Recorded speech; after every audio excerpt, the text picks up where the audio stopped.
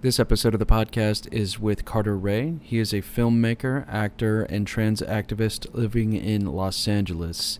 His upcoming short film, The Change Up, tackles the unbelievably stressful situation of coming out as trans to a budding relationship and what it means to be trans in an otherwise unaccepting society. Very interesting, very powerful film in only about 15 minutes, which is super short, right? We talked a lot about how we met. We met at our day jobs. We talked about just the current environment for trans and LGBT communities. It's tough times. It's getting better, but we're not there yet. We have a lot of work to do. Everybody has a lot of work to do, a lot of soul searching, a lot of acceptance to, accept. And I want to thank him once again for coming on and telling his story. So, enjoy. I sure did.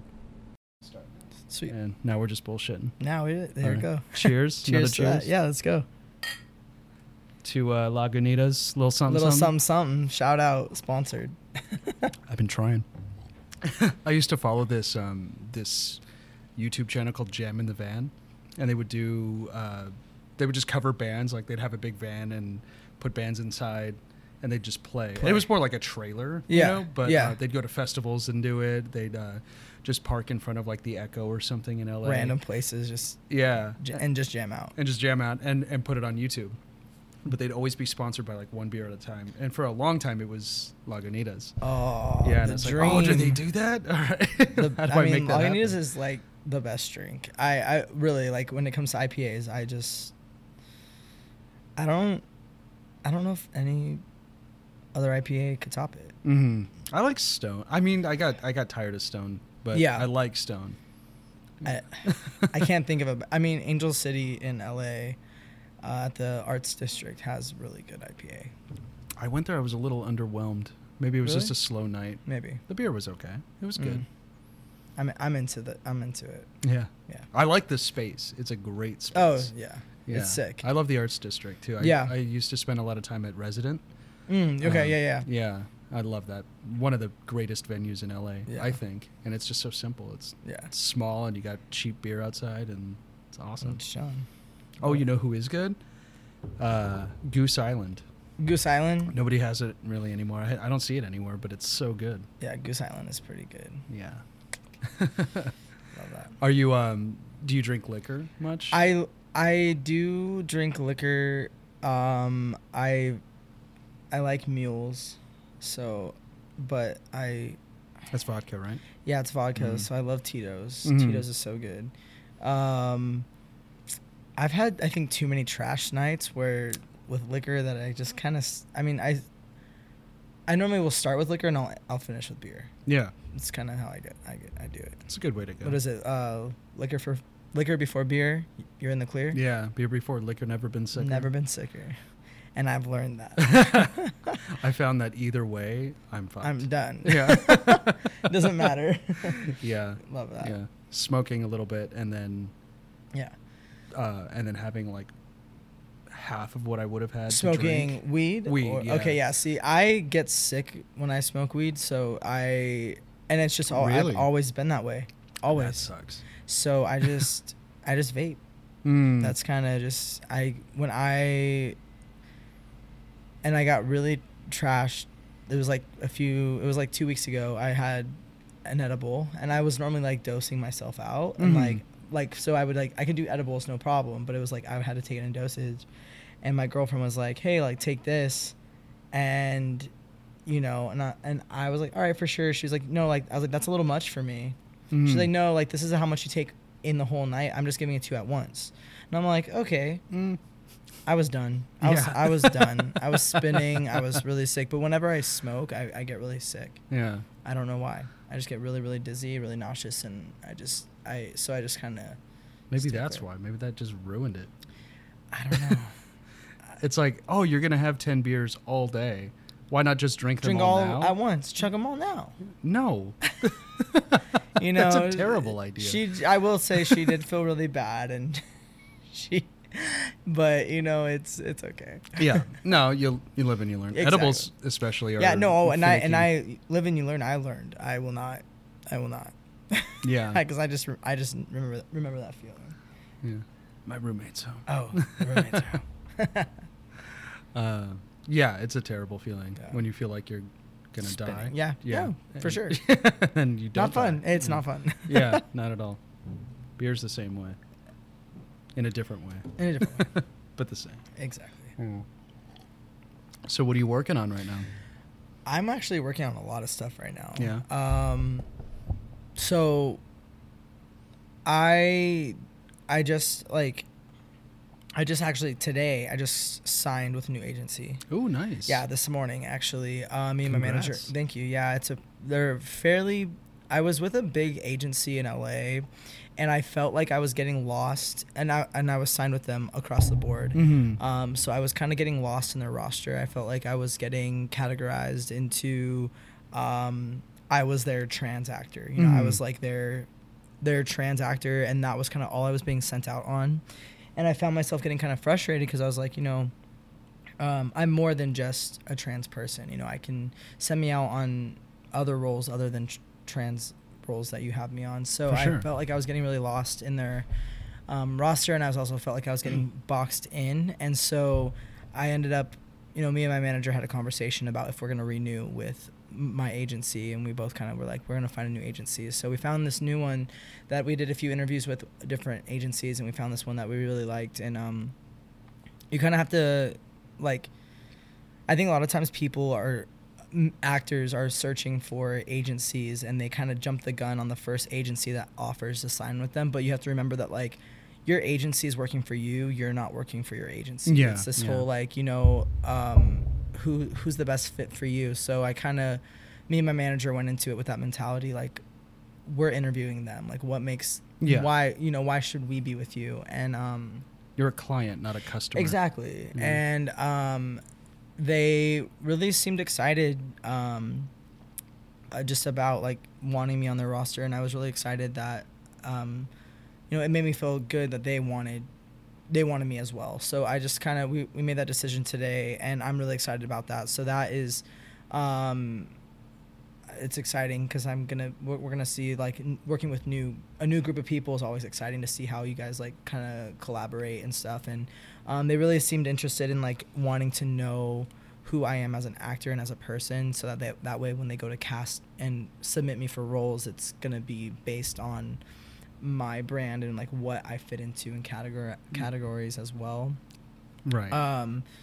So that just happened this morning. And then last week, I actually have never thought about doing music before, but I lately have kind of had this, like, mindset, like, I know I can sing, I can carry somewhat of a tune. Mm-hmm. You know, Weren't you in choir? I was in choir, and I did a tour. So I was, you know, we did, like, there was a choir, and then they had, like, the separate band that I was in as well. And so when we did choir tour, we also had the band tour as well. And so I was a part of that. And I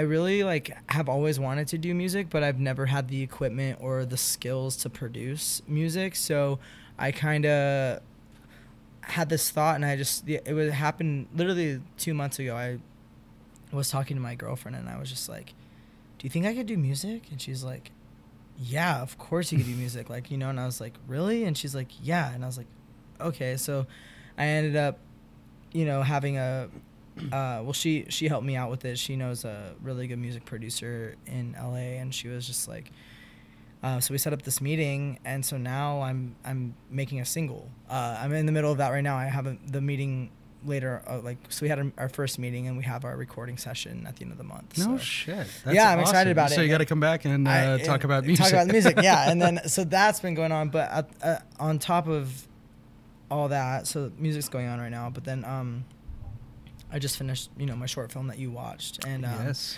The Change Up is kind of been the main focus that I'm kind of focused on right now, because we finished filming it right before COVID happened. Mm-hmm. COVID happened, and then we went into post-production. We finished editing it, and then we submitted it to all these festivals. Then once COVID happened, you know, we got all these before like the main shutdown happened, we had all this acceptance into a bunch of different festivals. And I was like so fired up about it. You know, it was the first film that I wrote, first film that I produced, and the first film that I acted. Not the first film I acted in, not the first film I acted in, but the first film that I wrote that I acted in. Right. And you know, as I was super excited about it, just because it's not. I don't want to say it's word for word my story, but a lot of the events that happen in the film are based on my life, and so. You know, I was super excited about it, and it got into all these festivals, and then the shutdown happened, and then it was like the festivals weren't happening anymore, and I was really bummed about it. Then they were like, oh, well, we're still going to be doing virtual festivals, and so I was like, man, that's actually, there's some pros and cons to virtual film festivals. You know, you have... It seems interesting. The way I thought about it was like, hey, maybe we'll actually reach a larger audience this way because they're virtual, so anyone around the world can see it, versus just if you're in the area, you're going to attend this festival, right? Mm-hmm. Well, that's what my first thought was. So I was like, man, this actually could be a great thing. But then as it got closer, it turns out that they're virtual festivals, but you have to actually be in the area to watch them. So it was like, well, that's... kind of blows, you know. It kind of takes the internet. It doesn't take advantage of what the internet has to offer. Exactly. Yeah. Imagine the whole. I mean, the internet is, you know, worldwide. Anyone could view it, right? So that's how my thought was, but that wasn't the case. So I kind of was disappointed in that. And then because the whole point why I filmed the Change Up was so people can just view it, you know. And I was like. That's the whole idea. That's the whole idea for a film. But then I was, you know, as it went forward, I was like, man, I have this production that I'm really excited for people to see, and right now nobody's seeing it. So me and my manager and my team decided that we're going to publicly release it on November 30th. We're going to release it, and I'm super excited about it. We're literally just gonna post it on YouTube and let anyone see it. I mean, it's just kind of the best way to do right now. I mean, my manager sat down with me and was like, what was your goal with having it go to festivals? And I was like, well, for people to see it. And she's like, well, people aren't seeing it right now, and like who knows when that's gonna be. Right now we're in this like weird limbo. You know, it's like so weird. It's like things it's not even touch and go. It's just off limits. Everything. Like, so I was like, you know what, like. I was like, let's just do it. Let's just release it. I just want people to see this film. And so we have this like, we have this like releasing process that we're going to go through and do, and like ask people to share it, and you know, just kind of like see what happens to it. I mean, I just want to throw it out there. You never know, like, unless you do it, you know? So I'm super excited. I'm like, we have a trailer going to be dropping on November 5th, and then we're just going to be kind of like amping up the excitement for it. So I'm excited about it. I really just am excited for people to see it. So me too. Yeah. When you sent me the link on Vimeo, I was like, oh, Vimeo. This is official. I know this one for sure. Yeah, Vimeo's pretty dope. I mean, there is a few. We had to do it through Vimeo for festivals. Thank you. We had to do it through Vimeo for festivals, and so I'm excited. Why do they do that? I think it's just the quality. They are. I mean, it is sharper, right? It is very sharper. Like, yeah, when you upload it to YouTube, like high res, like it doesn't.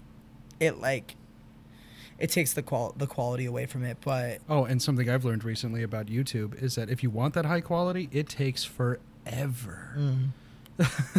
Forever, and it's like. I should probably switch to Vimeo. Yeah, Vimeo is nice, but at the same time, I think more people use YouTube. Oh, 100%. So, I mean, we're cracking open another beer, guys. Another little something. But I am really, really excited. It's funny because I wrote the Change Up 4 years ago, and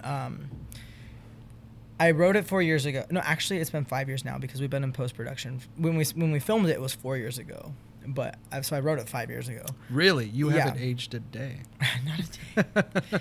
Yeah, so we wrote it 5 years ago. Sorry, I say we, but my team has been amazing. I have so the main producer, me and my production team, they are incredible.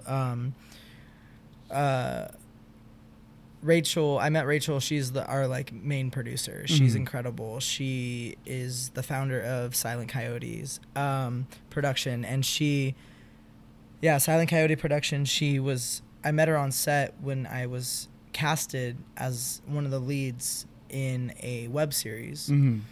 And it was a web series called Thank You Come Again, and it was about this, basically we filmed it at in West Hollywood at the sex shop, and it was like kind of like this funny web series about just this girl that goes through all this crazy, like she's an employee at a sex shop, and just all her crazy experiences. And it's actually a comedy. It's really funny. It's on YouTube. If anyone looks it up, just look up Thank You Come Again web series and it'll pop right up. I believe there's 5 episodes and they're like 5 minutes long. It's just it's a comedy, and I play one of the leads in the series, and we filmed it at the Pleasure Chest in West Hollywood. So it was like one of the main sex shops down there. Were they pretty accommodating? So the writer was actually an employee there. So she wrote based on her experiences. Yeah. And then she had, the company was like willing to let this go though. Yeah. And so when we were filming there, Rachel produced the web series, and it had elements of like queer content in it. So I approached Rachel and I was like, cause she produced it, and I was like, hey, like I have a script, and her and I really vibed really well. And I was like, I have this script, the short film that I wrote, if you want to just read it. I'm just looking for feedback on the script. I wasn't, I just told her that. And she was like, yeah, for sure. Send it over to me. So I sent it over to her, and she like texted me, and she was like, I want to produce this with you. And I was like, oh, like what? Like I was just expecting feedback on the script, and she's like, no, like this is great. Like I really want to produce this with you.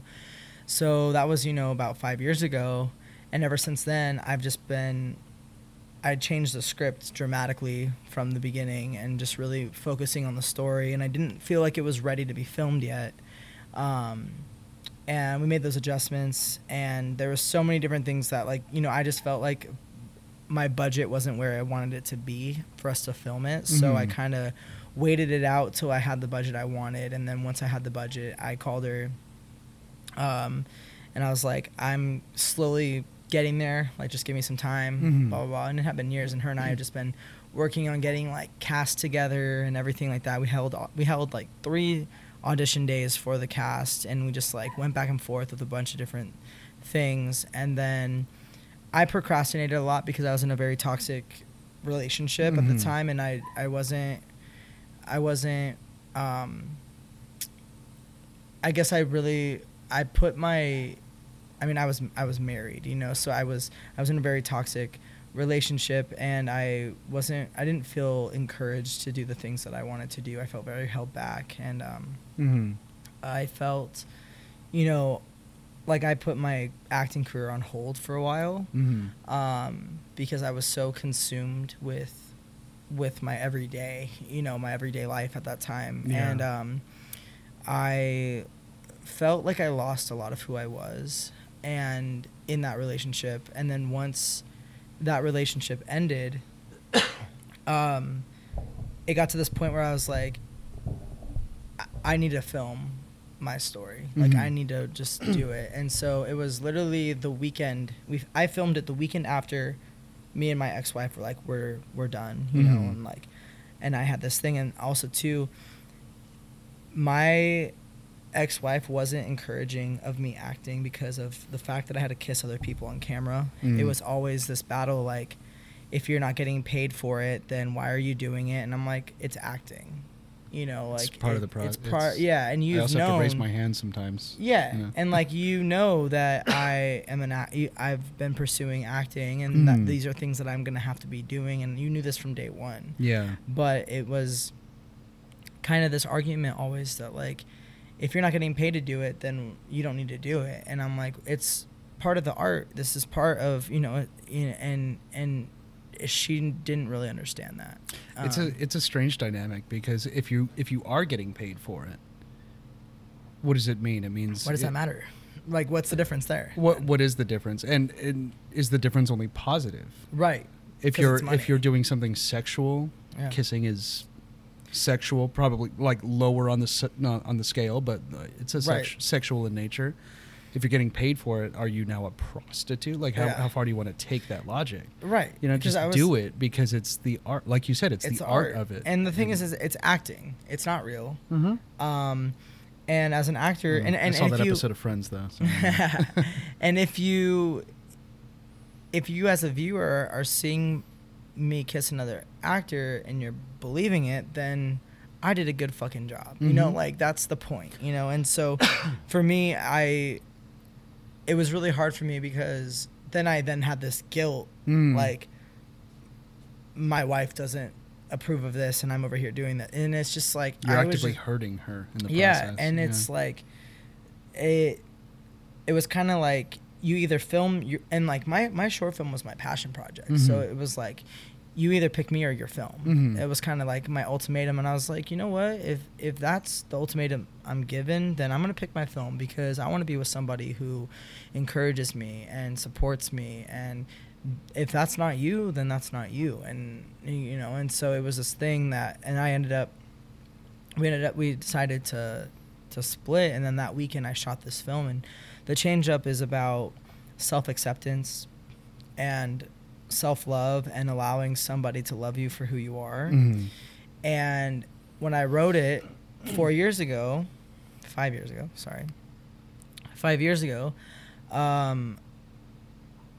I was writing it because I wanted young trans people to see the film and to realize that they are valid and that they are deserving of love.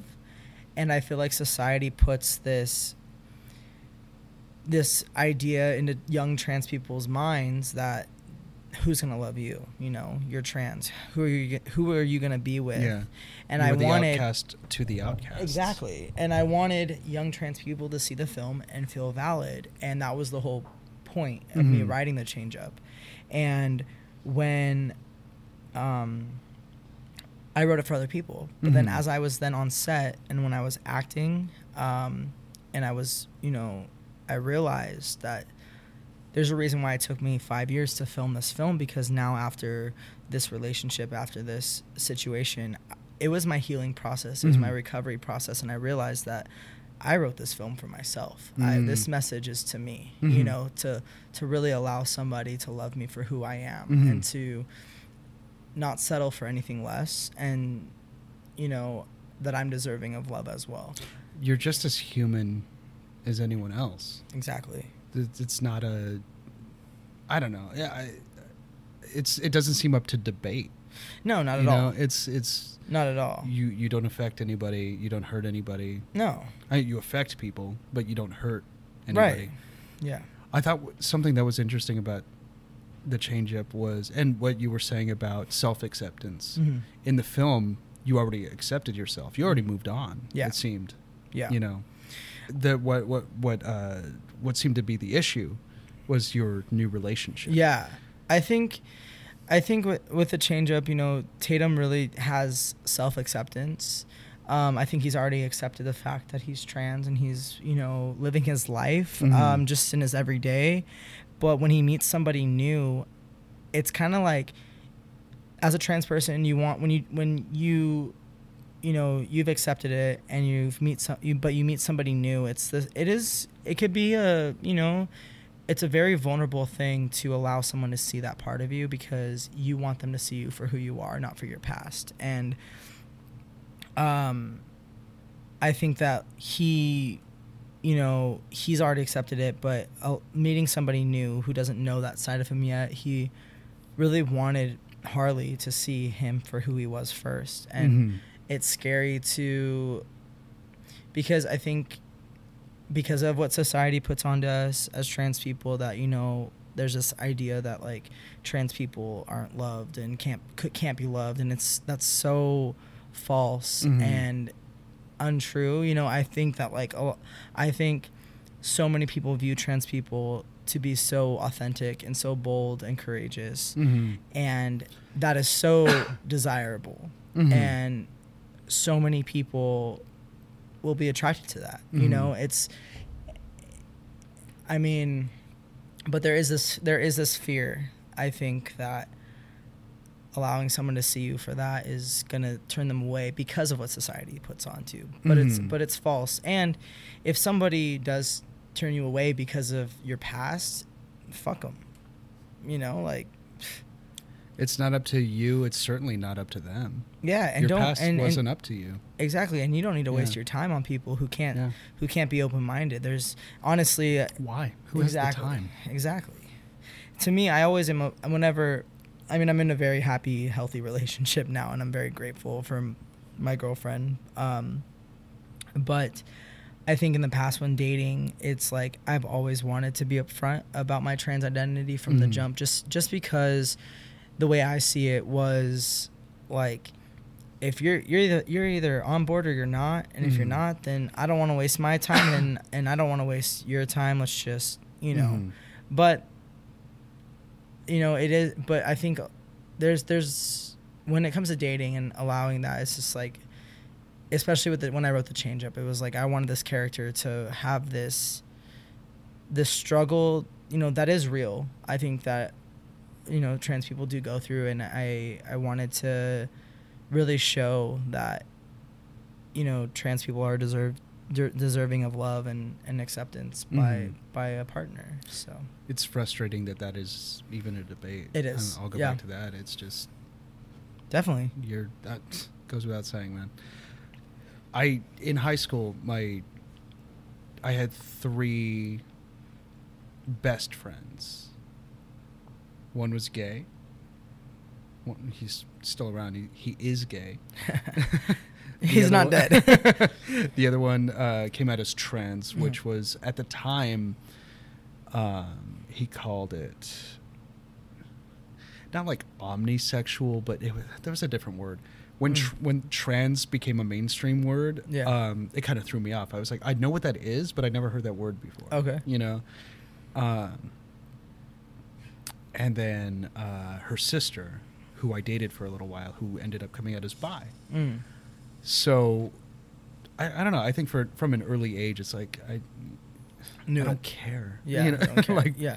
Are you an asshole? Yeah. If you're an asshole, then I don't want to talk to you. Yeah, exactly. If you're not an asshole, we'll then be friends. I don't know. What are you drinking? You know, right. like, exactly. You know? Yeah. But it's, how old are you, by the way? I'm 26. You're 26. Yeah. Okay, so at what age? About what? Yeah. Age did you just start making moves in this direction anyway? Yeah, I mean, I think first of all, growing up, people always ask me, when did you know that you were trans? That's kind of been like, yeah. How did you come out? Yeah, and in any way. So my process is like a little bit different. I actually, I grew up in a very conservative Christian home, and I was very sheltered when it comes to things on topics of anything really democratic. What church? It was a non-denominational church, but Unitarian? No, it was it's just non-denominational. There was no kidding. Yeah, huh. And but growing up, I never knew anything about, I knew, I was taught being gay was wrong. Mm-hmm. I didn't know what it meant to even be trans. I didn't even know that was a possibility. Oh, that's fringe beyond that. Yeah. Oh my gosh, yeah. So I always loved boys' clothing, and I always loved, I wanted to be like my brother. Mm-hmm. And then growing up, though, people thought that was so cute because it was like, oh, you tomboy, you idolize your older brother, you want to be like him, blah blah blah. And I was like, it's much deeper than that, There's something else. Yeah, to it. and it got to a point where I wish I had facial hair, and it was like, what girl wants facial hair? You know, that's like a nightmare, you know? Mm-hmm. Or I wanted to look like I wanted to have a male's chest, and that was just like, what is going on? Like, why do I feel this way? And so I did a lot of deep diving online, and I just kind of started searching, like, can a girl become a man? And it was like, then this term transgender came up, and it was like, what does this mean? And then it just took me into this deep dive of like what that meant. Mm-hmm. And I realized then that that's how I felt. Mm-hmm. So people will say, like, how'd you know? And I'm like, I really didn't know at a young age because I wasn't made aware of it. But I think if someone would have told me at a young age, I would have been like, that's how I feel. Mm-hmm. When I was 18, I came out and I told everyone that I was trans. Mm-hmm. And it was a very interesting process. I told my family, and my family was like, absolutely not going to happen under our roof. Not that they didn't believe it, but that they wouldn't accept it. They wouldn't accept it. It was like, that's not going to be a possibility. Mm-hmm. And I ended up setting up my top surgery appointment with my doctor behind my parents' back, because at the time, you know, I was 18. They couldn't tell my parents anything. Mm-hmm. And my best friend took me to the appointment, and I recovered at her house. I left my parents a note, and I left them a note at my house, and under my mattress. And then after I woke up from surgery and I was recovering at my friend's house, I texted my mom. I said, hey, there's a letter for you under my bed. And the letter basically said, like,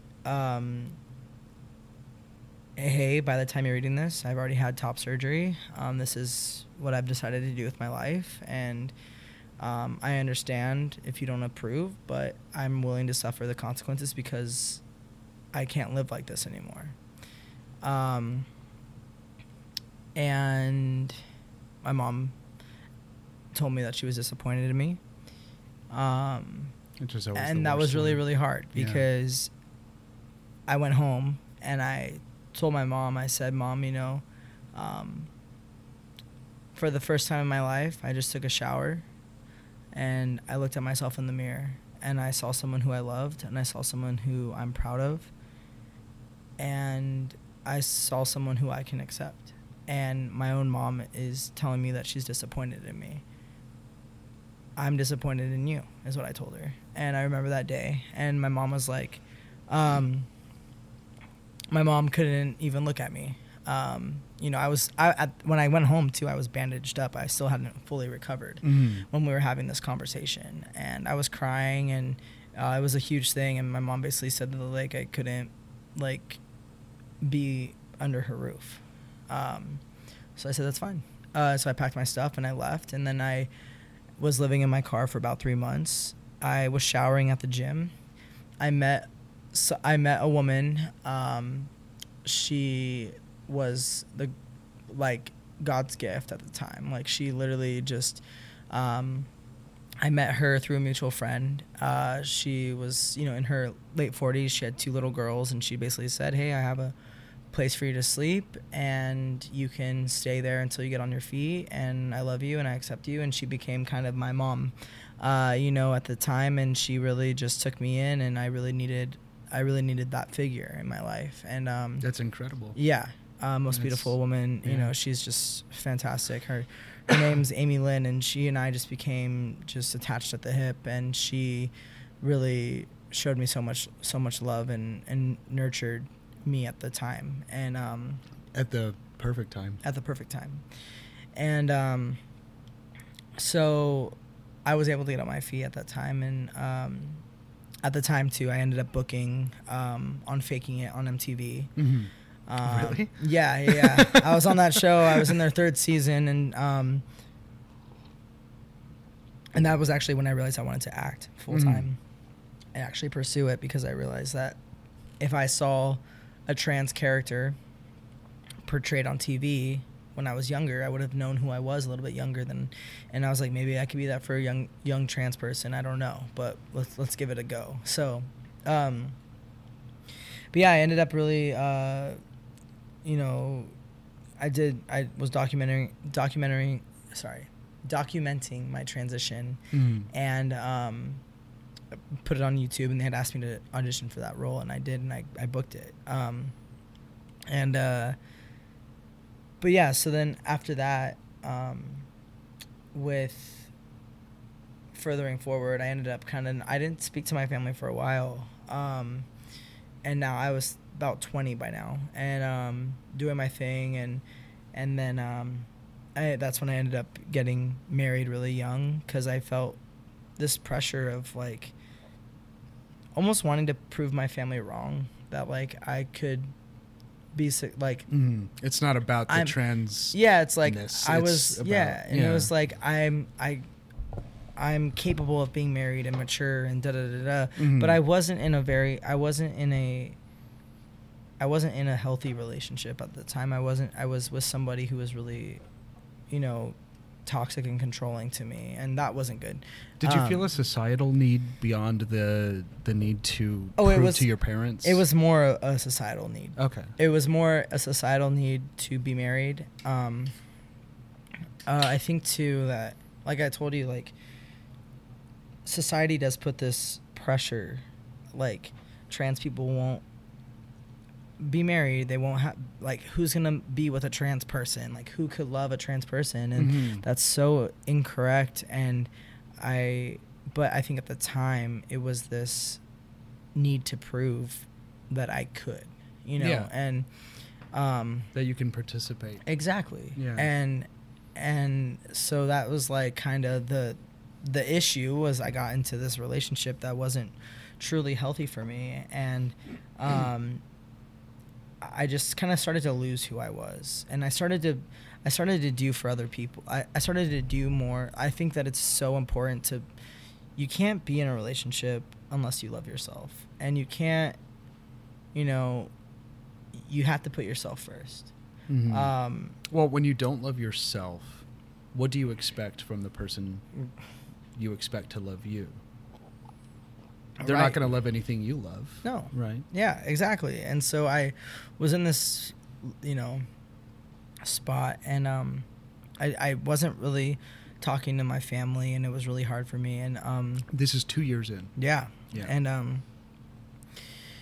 And it's so crazy. I mean, you see me interact with my parents now, and you're like, there's no way that you guys, like, that your mom didn't accept you. And I was like, no, like, she didn't. But that was an uphill battle. Oh my God. My mom, I will say my mom is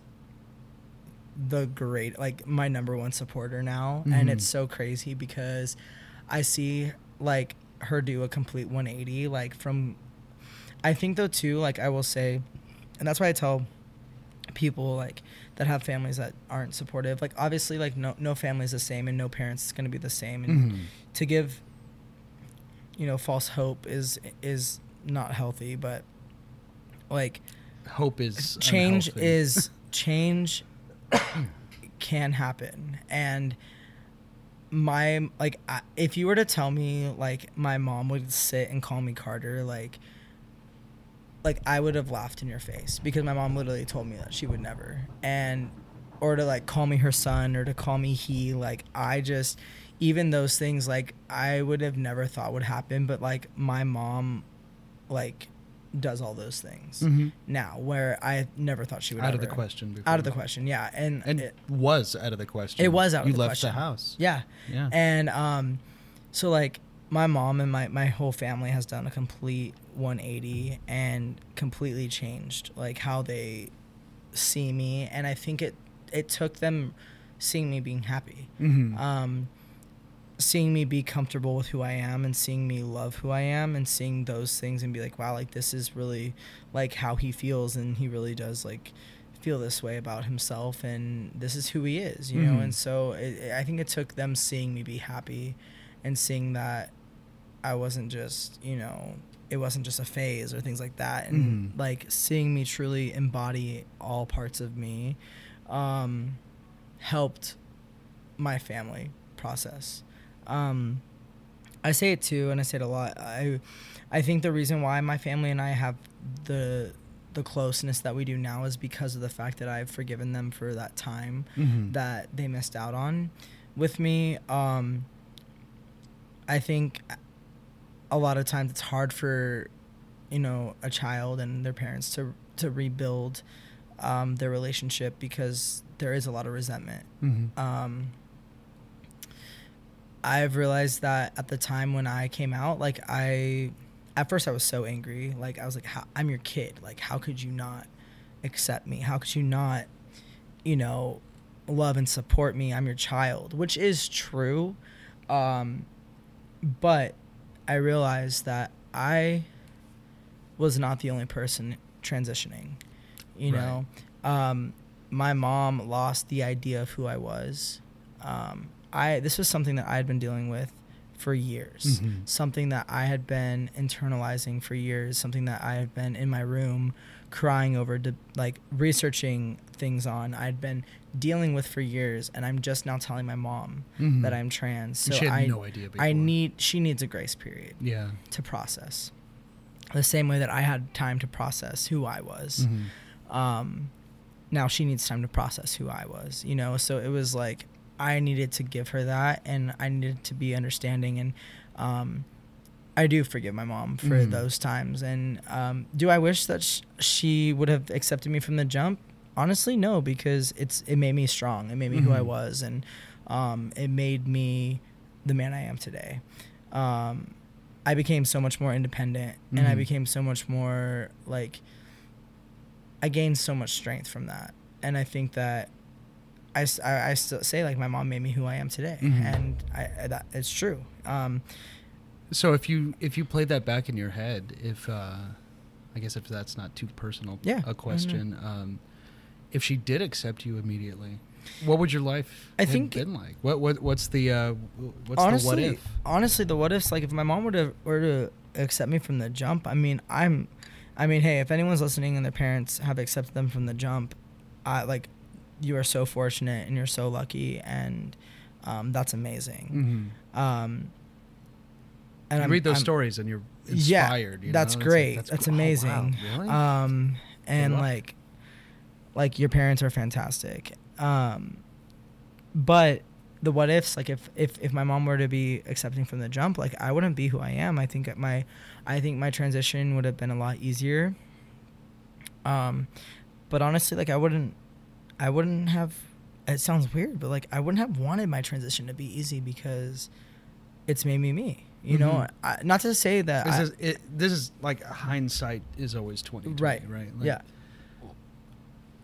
But at this, do you think you would have discovered acting as easily? No. The thing is with acting is I didn't have any entertainer in my family. I didn't have anyone that guided me through that. That's kind of something that I kind of discovered on my own. Yeah, no, no, none. I think, I don't know if I would have. I wonder if you would have been I don't know if I would have been honestly investment banker. Honestly, emotionally, I think that because of the way my transition kind of panned out, I think that I'm able to grasp onto certain emotions that happen to me, which allows me to play those characters in a certain way. Allows me to draw from experiences. It allows me to do those things. So I don't think I'd be the actor I am if things were different. I wonder if it forced you into a sink or swim situation in multiple areas. Yeah. I definitely think it has. It's just I'm doing this or I'm not. This gave you the courage to leap or leap without looking. And yeah. I mean, you saw the change up. Yeah. I think the storyline, I wouldn't have that storyline. I wouldn't have that, yeah, I mean, the change up wouldn't have been made if my parents were accepting. And I thought it was interesting that you started it not at the beginning, not in the struggle, but as after the fact. You're already where you want to be. It's only a matter of using that word lightly, Yeah. a matter of your next romantic relationship. Right. Which could go either way. Mm-hmm. And hopefully it's not dramatic and terrible. Right. But it could go either way. Yeah. I mean, the change up was really big for me. Just because I really wanted to showcase a love story versus a coming out story. A lot of times in TV and film, we see a lot of, when it comes to trans storylines, it's a coming out story. It's such a new concept for a lot of people. Yeah. And I wanted it to be a love story, and, with the characters, I mean, when you watch the film, Harley actually always has accepted him. Mm-hmm. He just never gave her a chance to talk. I mean, he literally just was like, nope, like, I don't want to hear it, like, da-da-da-da. Like, he doesn't allow her to say how she feels. Mm-hmm. But we can assume that from the jump, she was going to be accepting of him. And he never gave her the chance to really speak, because he just assumes everyone in my life has left me, so you're going to do the same. So I don't even want to hear it.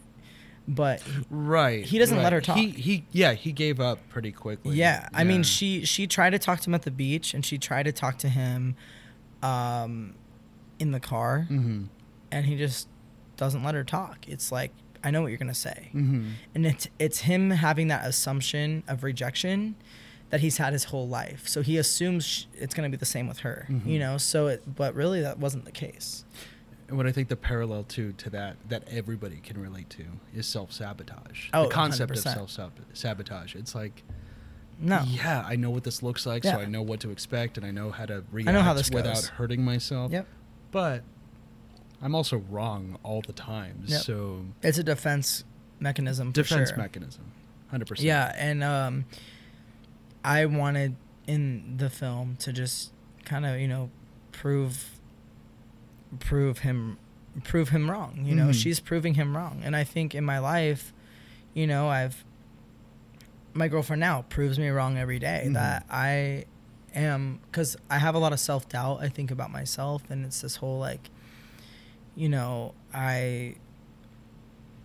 I'm not worthy enough to have a great partner, or I'll never compare to a cis man, or all these different things. And then constantly every day I'm being proved wrong and shown true, like true acceptance by my partner. And I think that like I'm reminded and shown that like, wait a minute, like I am worthy of this. I am worthy of, I am capable of providing, and I am capable of giving. And I think that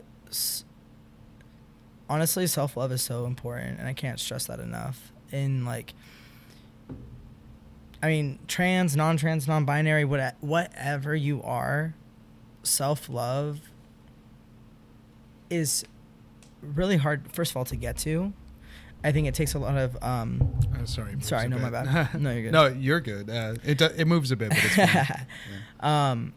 Self-love is hard to get to, and it takes a lot of really digging deep into who you are, and honestly living through a lot of experiences, and going back and reliving trauma, accepting it, understanding, and self-love and self-acceptance is such a beautiful, relieving feeling once you get there.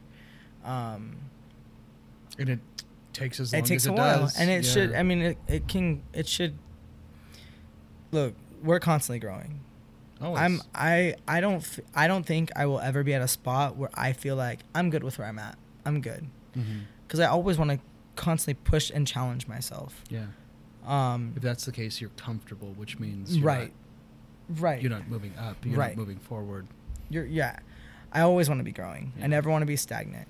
But I will say that I do feel like I'm finally at a point in my life where I am truly happy, and I'm truly I truly love who I am. But there's always room to keep going.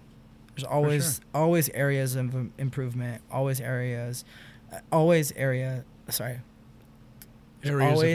of improvement. Yeah. Thank you. Well, but there are certain aspects that are done, right? Like you are done establishing that you're a trans man. Yeah. Oh, 100%. That's not a debate anymore. That's not a question. I'm there. Right. I don't know. Maybe I'm presuming, but like you're done thinking about that. Yeah. Just like when people come out as homosexual, it's like I'm gonna say homosexual to include everybody, but like once you realize that, that's it. I'm not talking about this anymore. I'm not thinking about it anymore. Up is up, water's wet. I don't think about it. Well, that's why coming out is so important, I think, if you're in a position where you're safe and your safety is, certainly most important, but coming out is such a big deal. And I think National Coming Out Day is, I think, on October 11th, if I'm not mistaken, which is coming up, which is so cool because I think coming out is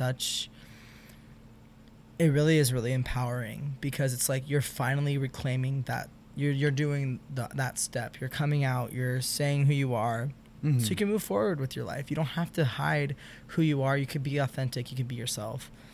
Now, not everyone's in a position to come out because of safety, and there's certain people that don't have that privilege to be out because of that reason. But that is why, coming out is such a important thing to do, because you can finally accept that within yourself and then vocalize it to other people, so you're not bottling it inside you. It's something like, I can't tell you when I've had to come out multiple times. I had to come out as a gay woman, I came out as a trans man, all these. What was the first one then? How did you? So you didn't openly come out as trans the first time, right? It seems like a gradual step. Right. I came out as gay was the first thing. Was when I first came out as gay, which I'm assuming was not met well. No, it wasn't, because I I was at the time I was in high school. High school, and it wasn't. I never felt like. Didn't feel right. It didn't feel right. Something was off about it. So you're saying it. You're telling people that you're gay. A lesbian. Didn't believe it though. And I didn't believe your it. own words. And I didn't believe it. And no one else did either. No one else did. They were like, what? And I was like, but it was weird because, like, I would be with girls, but I wouldn't feel gay. I would feel just normal. I'm sorry. So sorry. Normal is the wrong word to use. I would feel like. Typical? No, like, I just didn't, like. It felt just like I was just chilling with my girl. Like, I just didn't feel like. I don't know. Natural. How about natural? Because everything we do, no matter what it is natural. Because we create what nature is for ourselves, in the sense that no matter, like, when they say that homosexuality is not natural, homosexuality is observed in every species. It's natural. Everything we do, cell phones are natural because nature created cell phones. It's all natural. Like, feelings are natural. Feelings are natural. So if my feelings towards somebody, no matter who you are, it's natural. Yeah. You didn't think of it in an extra dimension, right? It's natural. You're like, I'm a girl. I'm dating another girl. There's nothing weird or strange about this. Nothing stood out. Right. Yeah. And, like, my thing was, like, I didn't feel like I was a girl with a girl. Right. Well, did you feel like you were a man with a girl? I did. Okay. How did you? Not how did you? How did that feel? I guess. I mean, it's hard to explain because I'm not trans. I don't know how this. No, for feels. sure. This is a very interesting concept. I felt like it's hard to explain. Like, it was more so like, if I'm a lesbian, I would be comfortable being called she. I would be comfortable being having tits. Like, I'd be comfortable with those things. Right, without all that added stuff, all the added things. Right, anything. and I wasn't. Yeah. Like, I wasn't comfortable with those things. It was like, at the time when I was gay, I had, quote, gay, right? Mm-hmm. I had really short hair. Mm-hmm. I looked like a little 15-year-old boy, like straight up. And I would go out to the store, I would go out to eat, and people would call me sir. And then quickly they would be like, "Oh, I'm so sorry, I meant ma'am." And I was like, in my head, I'm like, Yeah, no, you're right. You're not making a mistake. You're not wrong. Mm-hmm. But other people around me didn't see that. Mm-hmm. So it was like that. And I was like, no, I'm definitely not a lesbian. Like, I'm just a dude. And that's when I started doing a lot of deep diving on things and realizing that. Is this the point where they're like things started to click? Things started to click. Yeah. When I dude, you can go on YouTube and you look up trans guys, and first of all, I'll be one of them that pops up, I'm sure. Mm-hmm. But other trans guys pop up, and they're, documentary that pops up, and I just was like, this is who I am. Mm-hmm. This right here, this makes sense to me. Do you know who Buck Angel is? Of course, and I've met him.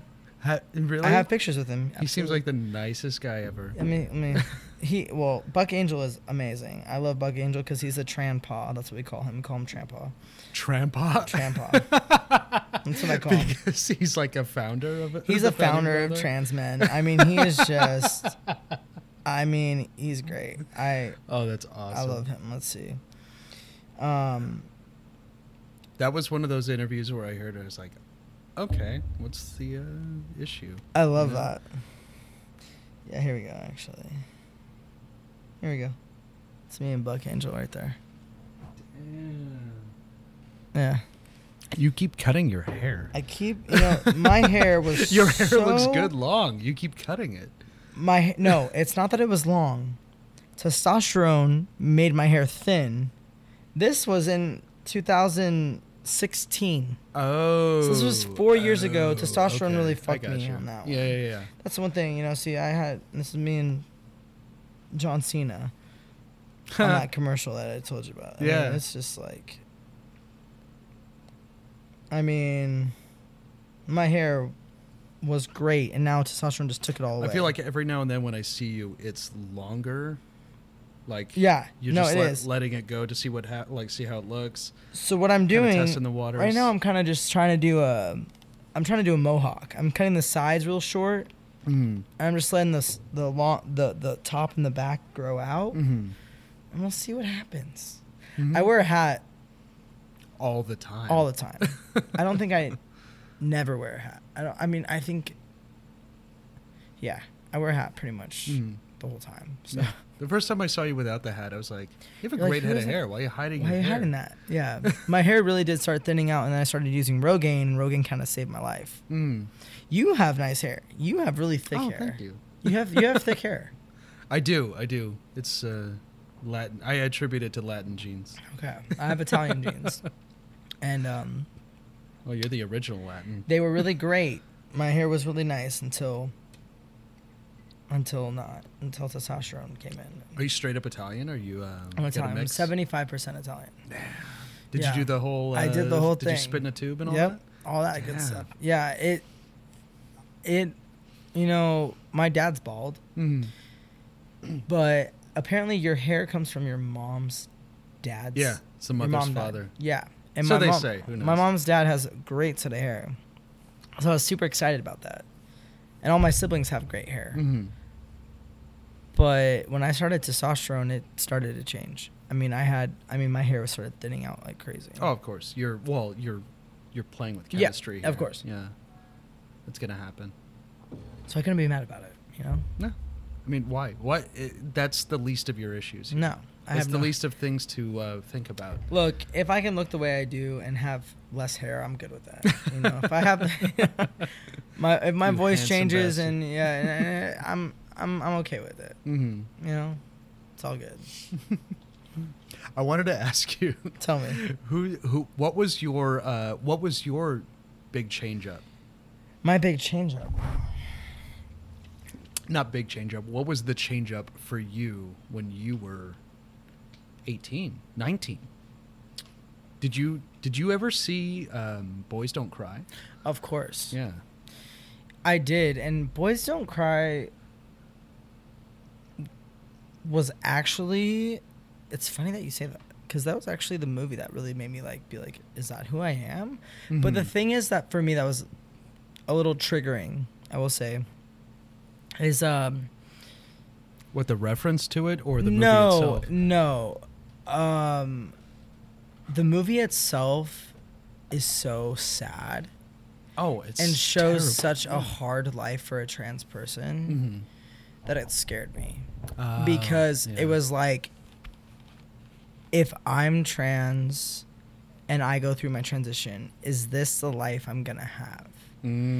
Is this sadness gonna have? However, that story is real. I mean, that happens to trans people. Don't get me wrong. They were also in the Unfortunately, South. They're in the South, and this was years ago. I mean, so, but it doesn't take away the fact that it's scary. And I couldn't help it in my head be like, is that how my life's gonna be? Am I gonna be in danger every day? Am I gonna be, which trans people are in danger every day. I'm very fortunate where I'm not. But that doesn't take away the fact that I could be if I'm outed or whatever. You never know who's around you. Yeah.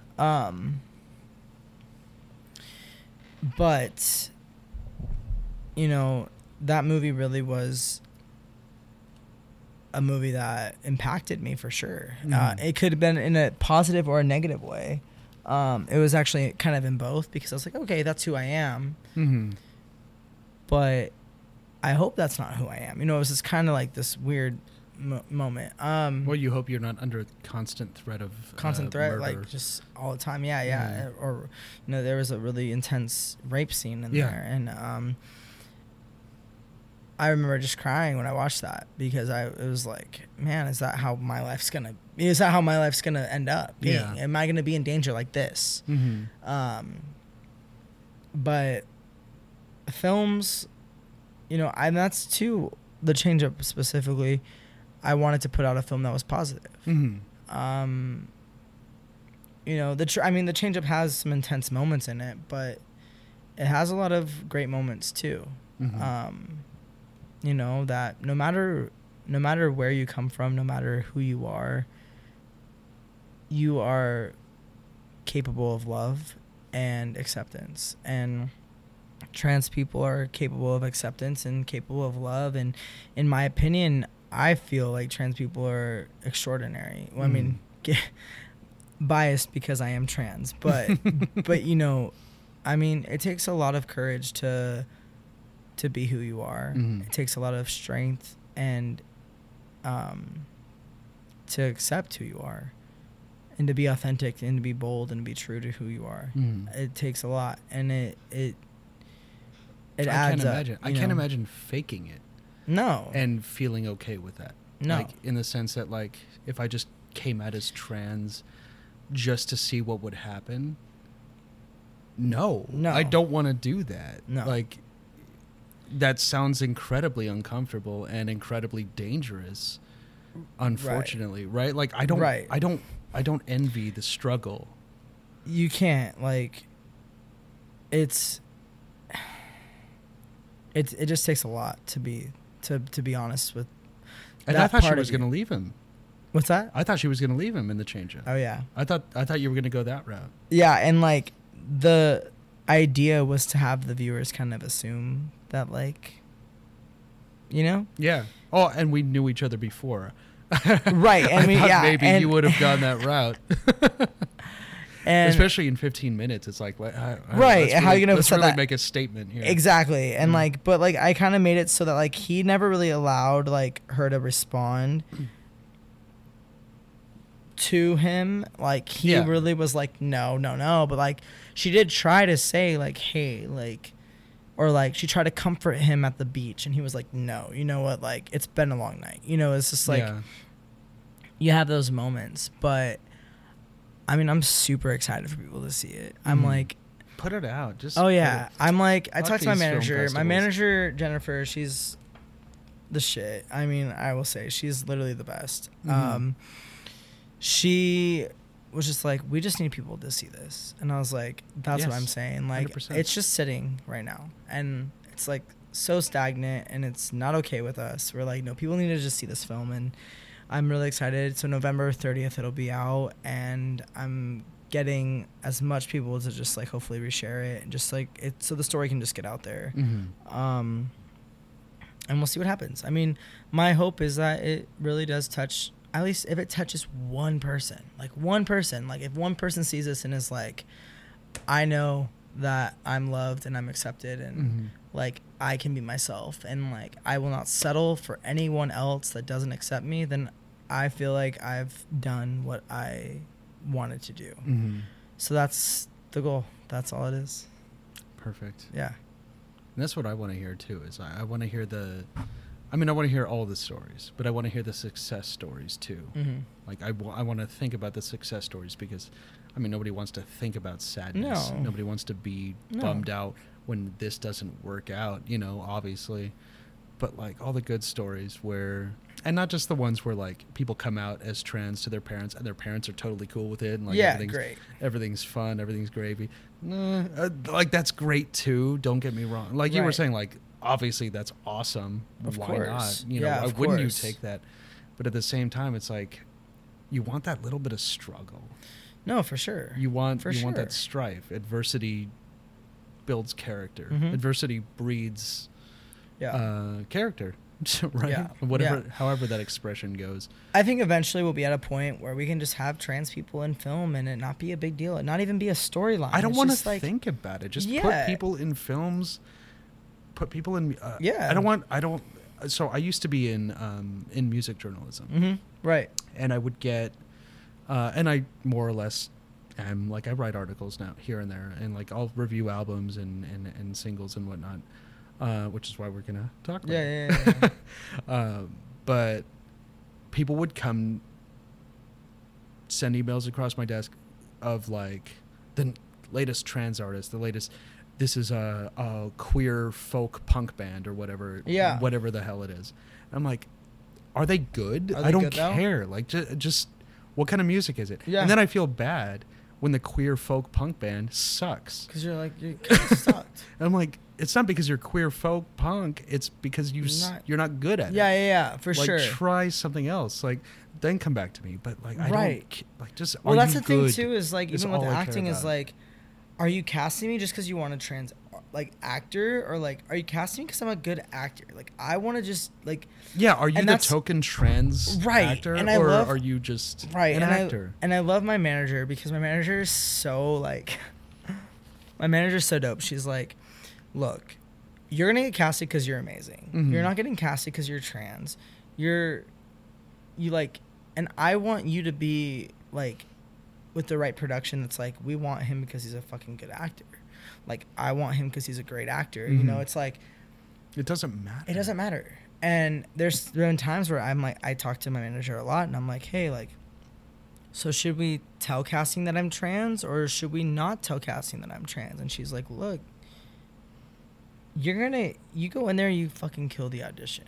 You kill the audition, you get it, you book it, and then come out later that you're trans. That's even cooler. Yeah. You know? And I was like, all right, for sure. Unless they need a full frontal.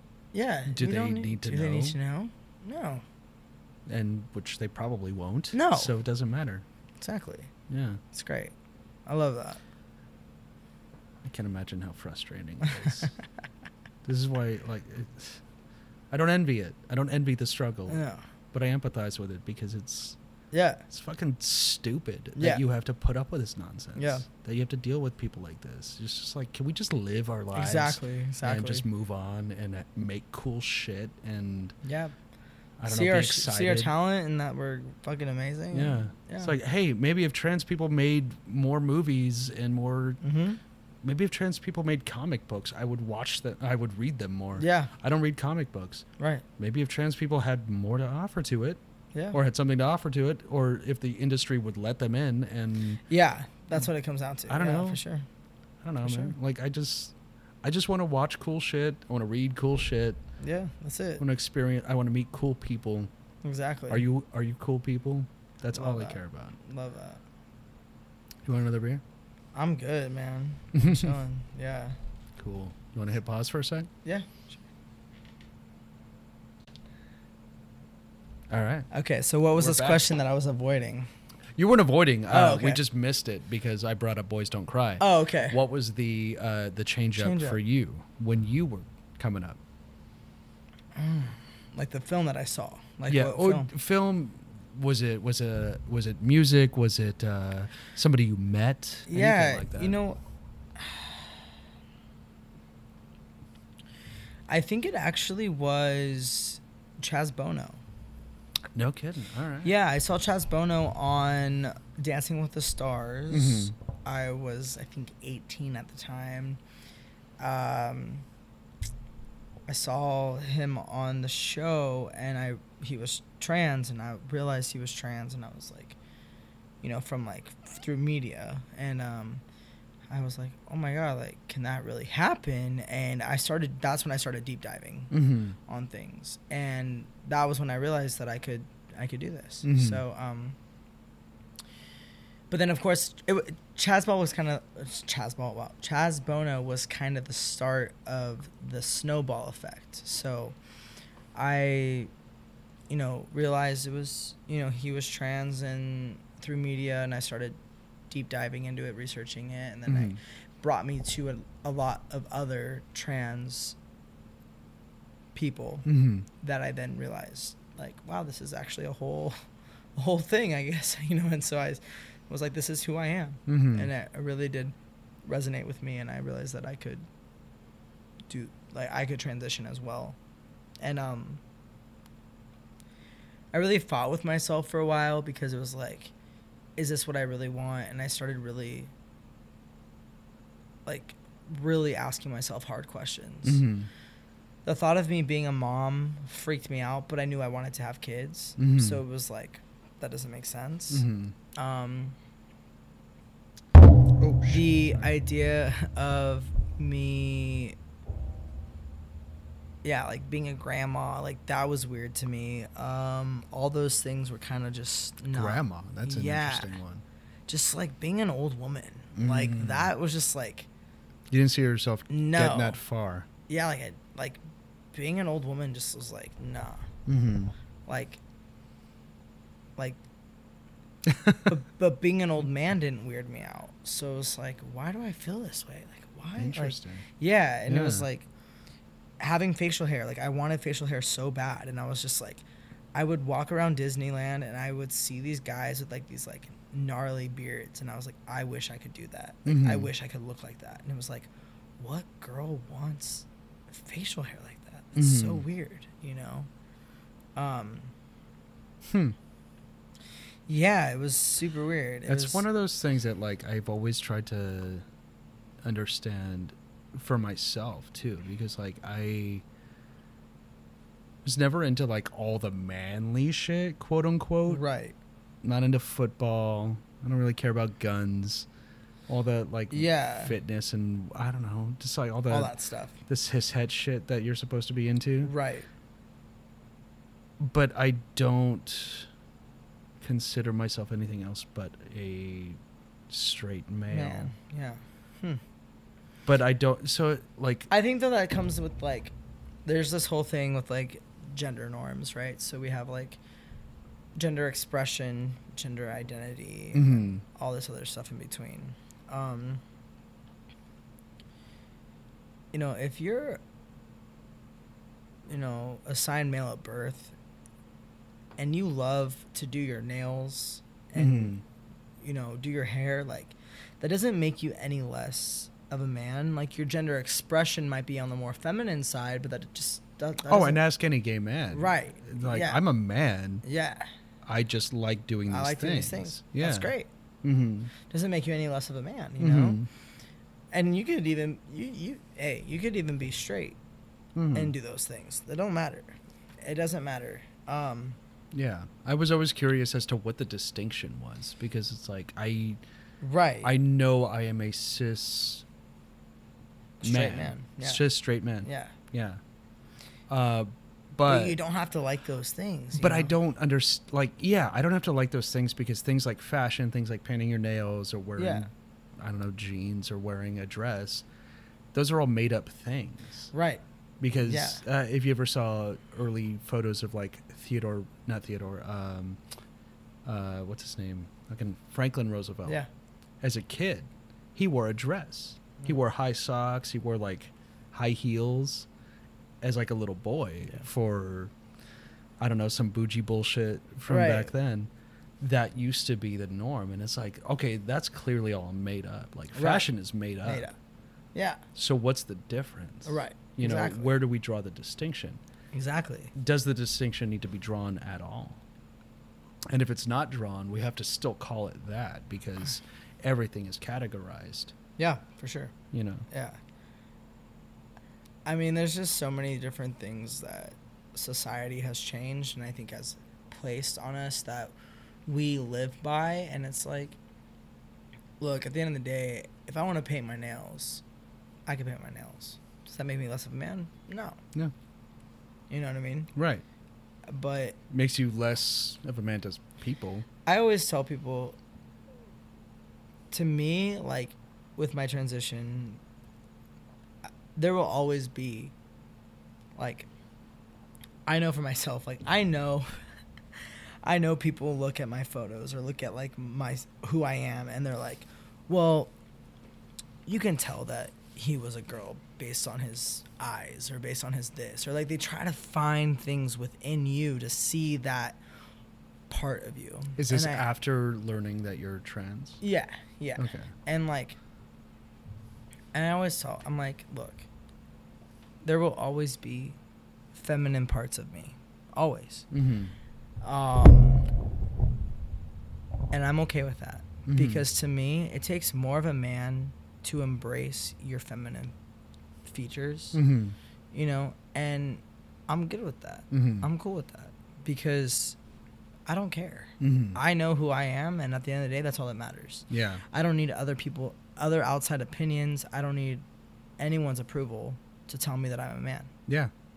I'm a man, and like I said, I think it takes more of a man to embrace your feminine side and to embrace things that, you know, make you who you are, you know. So yeah, I don't care. I don't, and like, but I do think that happens a lot. I do think that people will not know I'm trans, and then they know and then they find out that I'm trans, and they're like, oh, well, you could tell because of like his smile or his this or his that, and I'm like, I think because people don't like to be made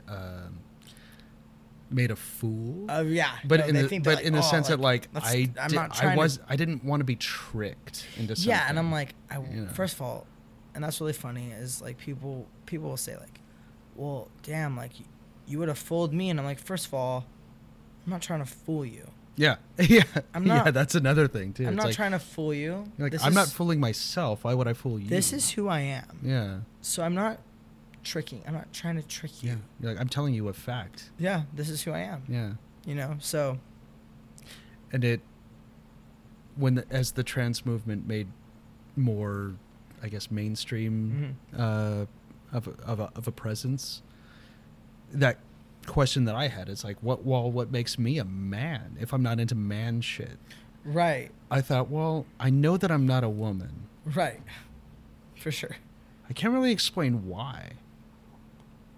Can you explain why you're not a woman? Right. No. I can't. I don't. You're just not. Yeah, I'm not. I mean, I'm not into the superficial things. I'm not into fashion and. Yeah, but whatever. Not all women are. Not all women are. But you just. A woman is just as much a woman as if she doesn't paint her nails or wear lipstick or wear a dress or whatever we're into in this century. You know, next century is going to be different. Yeah, absolutely. It's just a feeling you have. Like, I just knew, like. I was curious. How do you know? You just know. What is it? Like, it's kind of like when people ask, well, how do you know if you're gay or not? It's like, you just know. Like, you just like who you Are you into the same? Right. Is that all you're thinking about? Is that all you're attracted to? And it's funny, like when I mean, those are the basics. Like but when I told people that that I liked women, like I was like, yeah, like I like women, blah blah blah. Like they're like, well, how do you? And I've never been with a man before, so they'd be like, well, how do you know you don't like men if you've never been with men? I'm like, I just know. It's like, and then you would ask another person like that hasn't been with women, yeah, and it's like, well, you, like, how do you know, like. It's like, how do you know ask that? The same question. Yeah, to them. ask the It's same. Like, yeah, what do well, you you've mean? never been with a man. Yeah, how do you know? How do you know? How do you that? know you don't like They're sucking like, dick? oh, maybe you well, would. I didn't think about that. And I'm like, exactly. Like, Do you give any? Do you lend any credence to the like? If you could suck your own dick or lick yourself, like, would that make you gay? Yeah. Or like, lesbian or whatever? No, I don't know. Do you lend any credence to those questions? It's like no, I always it's beyond that. It's I always ask the same question back to them because it's like, how do you know you're not? How do you know that you're not straight if you've never been with a man? I'm like, and if they're like a straight woman, I'm like, well, how do you know you never? How do you know that you don't like women if you've never been with a girl? And they're like, oh, yeah, you're right. And I'm like, exactly. You just know. You just know your preferences. There was that redneck comedian, Ron White. He was one of the. Do you remember the Blue Collar Comedy Tour? Remember all those guys? He was one of those guys where he was saying that he was like, he questioned one of his friends who was like, I ain't gay. And he's like, well, let me ask you a question. He's like, you like porn? He's like, yeah. You know I love porn. He's like, do you like when you like lesbian porn? He's like, oh yeah. He's like, okay, well, first off, that's gay porn, and you're not calling it that, but that's gay porn. He's like, second, you like hetero porn, right? Man and woman. He's like, fuck yeah, I love porn. Do you like when the man has like a lazy, flaccid penis? And he's like, no, I like a big, hard cock. And he's like, oh, it's more complicated than that. I love that. Yeah. You know, there's just, at the end of the day, I just feel like you know what you like, you know who you are. And the more you do know who you are, the more you do know what you like, the more you're in touch with who you are. So you just constantly are looking for, like, I don't know. I just feel like the more self-acceptance you have, like, the more at peace you are with life. Yeah. Like, and I've learned that. I've, like, through my transition, it's like, the more I feel like I am who I am, the more I'm chilling with where I'm at, you know? And I feel like I grew up in the American dream of, like, you are free to do whatever you want so long as you're not hurting other people. So long as you don't adversely affect other people. If you being trans puts $5,000 in my account every month, I certainly have no problem with that. No. If it takes $5,000 out of my account, I got a problem with that. Right. Maybe. Depends on why, though. Like, yeah. It doesn't matter. Yeah. I believed in the dream of, like, we're free people here. Yeah. We can do whatever we want. If you want to live next to me, I don't care. Just don't piss on my lawn and we're good. Yeah. Right. Like, and I keep running it. We all keep running into these people who don't actually believe that. Right. And it's beyond frustrating. It's like, you taught me this. Yeah. Why aren't you adhering to this? I'm like, I don't know. What is your take on American socioeconomic policies nowadays? It's like, what, we do not accept trans people. I hate when people that increasingly we do. I hate when I meet people and they're like, this is the best. I don't care if you're gay. I don't care if you're trans. I just don't want to see it. Whoa. You don't want to see it. Hang on a second. If you don't want to see it, it means you have a problem. Let's just be real.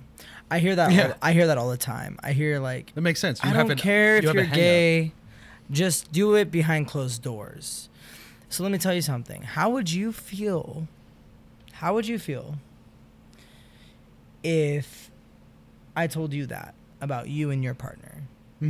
Like, they're like, I don't want to see you guys kissing. I don't want to see you guys holding hands. Like, it's gross. Da, da, da. I'm like, how would you feel? Like, to a straight couple, like, how would you feel if I told you you're not allowed to hold hands outside of your house? Mm-hmm. If you do it outside of your house, I'm gonna I don't want to see that. Mm-hmm. Like, that to me is very not that to me. That is very homophobic and transphobic, because you're basically telling me that, like, everything you do inside closed doors where I can't see it is totally fine, but once I see it, that's an issue. My eyes hurt to see it. There's a difference. Like, I'm not gonna lie to you. Like, I don't want to see random couples fucking tongue in throat, like, macking down. Like, nobody does. Like, it's just like, yo, chill. But, like, public affection, like kissing and holding hands, as everyone does, should go both ways. Like, if you're gay, do it. If you're trans and your partner, do it. Like, and if you have a problem with gay people holding hands and kissing, like, you're homophobic, because straight people do it and you don't have a problem. Yeah, you don't think about it. You don't even see it. Right. Yeah. In fact, you probably are like, oh, that's so cute, because I wish I had that. I wish I had that. Yeah. And I'm like, so when people say, like, that, you know, I just don't want to see it, that's very homophobic and very transphobic, because it's like, well, why? You know, because you have a problem. Yeah. What is it? Yeah. And people now, and people what? that say that think that they're being very accepting and open-minded, and I'm like, you're not. Do they actually think that? Oh yeah, I think that, like, I think people say that all the time. They're like, oh yeah, like, I'm very, like, I don't care if you're gay, I don't care if you're trans, I just don't want to see it. It happens all the time. Well, in the sense that, like, they think that they're okay with it. Right. Like, they think that they're being open-minded. They think that's enough. Mm-hmm. Where it's, at the same time, I think, like, I don't have to accept your trans identity. No. That is not required of me. No, it's not. What is required of me is that I do not harass you about it. No, don't harass me about it. Yeah. Look, that is required of me. I say this all the time. You don't have to like me. You don't have to even, honestly, like, you don't have to even accept who I am. You don't. I don't care. Yeah. I don't give a fuck. I don't care if someone does or doesn't accept who I am. But I'm gonna live my life how I want to. And you will live your life. And you live your life how you want to. Look, I'm gonna be honest. Trump supporters, like, whatever. But you do you. But you know what? You can support Trump. That's your right. I can't tell you otherwise. Do I have to like you? No. Do I have to respect you? No.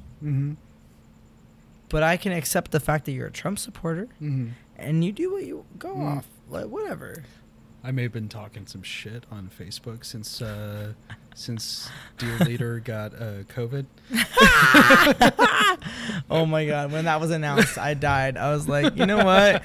It serves you right for not wearing a mask and telling everybody to wear a mask. Yeah. If we're on the subject, you know what I mean? Like, you can live your life and you can do you, but I'm going to laugh. I'm going to laugh about the fact that you have COVID. I'm going to laugh, and I'm going to make fun of you. Oh yeah. I will actively make fun of you. But if you were trans and told me you weren't trans and then came out as trans and said trans was bullshit, who was the fucking dude, Falwell, Jerry Falwell Jr. coming out as a three-way artist. Look, you heard about that, right? Look, someone can hear I'm trans. All I ask is that you respect my name and my pronoun, and if you don't, look, we don't have to socialize. That's no pressure, fine. Right? Just you don't have to like me. You don't have to accept it. Honestly. I mean, honestly, you don't. But I don't have to socialize with you. And that's fine. I don't have to have communication with you, and I don't respect you either, so that's cool. We're good. I feel like if we're doing business, though, look, we're doing business. If we have to interact for whatever reason it is, it's just and we respect. Disagree wholeheartedly, respect each other. But look, I'm not gonna do no business with anybody who doesn't respect who I am. Well, I'm just also, not gonna do that. But yeah, also, but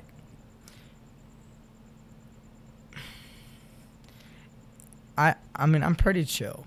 I'm pretty chill. I'm pretty easy to get along with. I feel like so. Yes, it's like you are charming as hell. This is why you're here. I invited you. That's why I invited you. I feel like for me, if you don't respect me, like I don't care. I've dealt with so many people that don't respect who I am that I've gotten to that point where I'm like, I just don't care. Like, that's cool. Nor should you. No, and I'm not gonna lose sleep over it either. Why would you? Why would I? I don't get. Look, I don't care. Reason. You don't have time. No, I don't have time. You're one of the busiest persons.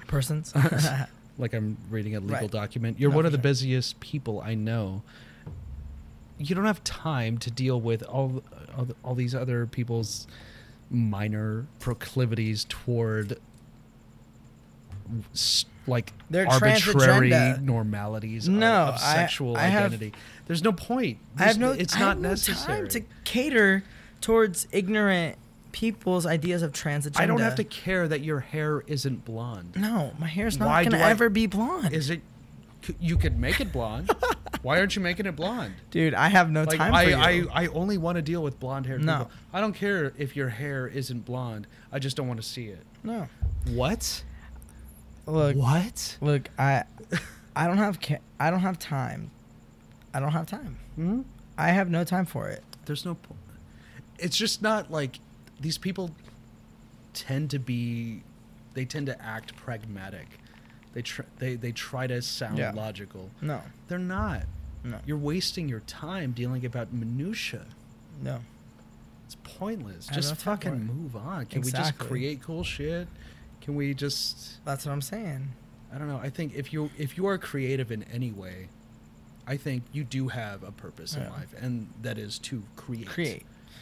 I'm actually in the middle of... into the world your creations. I just wrote during COVID.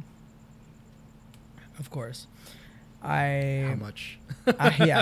I wrote a new script that I'm looking to get produced as well. Another film. Mm-hmm. And I think it's pretty doable to film. It's, it's only limited to a few characters, so I think it's doable to film right now. But I just want to make shit. Like, literally, I want to create. Mm-hmm. I'm a filmmaker. I want to make something cool. I want to do things that inspire other people. I want to do things that impact other people, and I want to do things that I feel are important to what I believe in. Mm-hmm. Do you feel like an activist, or do you feel like just a standard person? I wouldn't. Talking. Activist is really hard for me to accept that I am. It's something... It's a heavy word. It's a heavy word. Yeah. It's very heavy. Activist is someone that's out there doing it, like killing it, like, being this huge voice. When you think activist, you think a person with a sign. Out screaming, harassing cops. Yeah, and like... Not harassing, confronting but cops. Confronting. I'll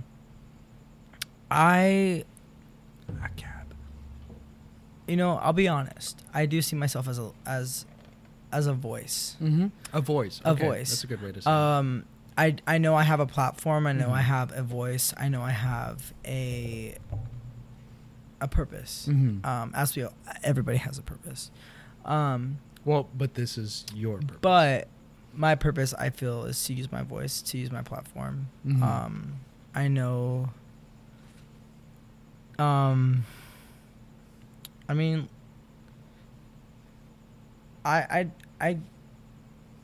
think it's hard to know and have the knowledge that people message me a lot and say that, like, I was the first trans person they followed, or they look up to me, or you have a strong social media presence. Yeah, I do. Yeah. And there's times where it could get a little overwhelming being told that you're a role model, because I'm grateful. I'm very privileged in that sense, but I do think that it could be overwhelming, because I feel like I have to live up to the standard. But at the same time, I feel like I can do that for somebody. Mm-hmm. And if I can do that for someone, then that's amazing, because I wish that I had that, Yeah, I'm excited about I'm excited about a lot of things, but I'm really excited for people to see the change up. I really am. I'm excited to post it on YouTube. I'm excited to make it go public. And as much as I like the idea of film festivals, oh yeah, like that, it's awesome. Oh yeah, but we're not doing that right now. No, we're just not. I'm sorry, but like, we don't know when that's gonna happen. We don't know when it's gonna happen again, and I'm on the music side of the industry. So you get it. It's like it was staggered out, not staggered out. Yeah. Where it was touch and go for a while, and then in a cascading effect, everybody was canceling shows, canceling festivals, canceling everything. Yeah. And it's like, just, we need to adapt. We have to I'm sorry, but like, we have to just move on. Yep. The same way Napster had to move on to streaming, not even streaming, downloading, and then streaming. Yeah. It's like, you just have to do it. You have to, and you have to learn what to do with what's going on. I mean, for me, it was like, the festivals weren't happening, so it was like, look, I have this story that's sitting on my computer. Mm-hmm. No one's seeing it. And I'm like, we just have to post it because I want people to see the story and be inspired, hopefully, and go from there. And,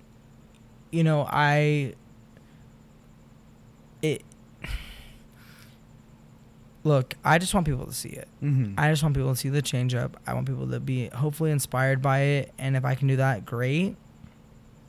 And that's it. Like, I don't care about anything else. I want people to just enjoy.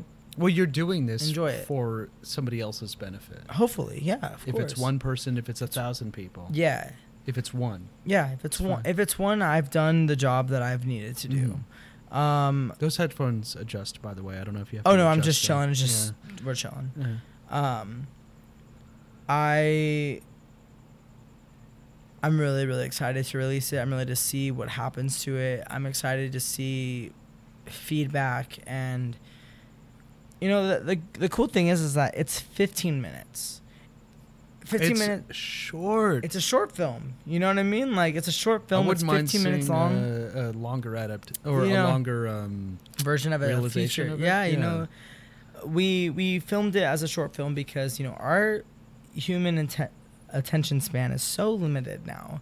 That 15 minutes is not very long, and if you have 15 minutes of your time to sit down and watch this film, I would love if you took the time to do so with no distractions, to really intake the film, and then to give me feedback and let me know how you feel about it, whether it's positive, negative, or influential, whatever it is. Like, I just want to know how you felt about it, because me and my team really gave everything to it, really gave our time and energy to this film. And me and Rachel spent, 5 years working on this film, and five years added to 15 minutes is insane to add up. What it amounted to. Oh my God. Visually, 5 years.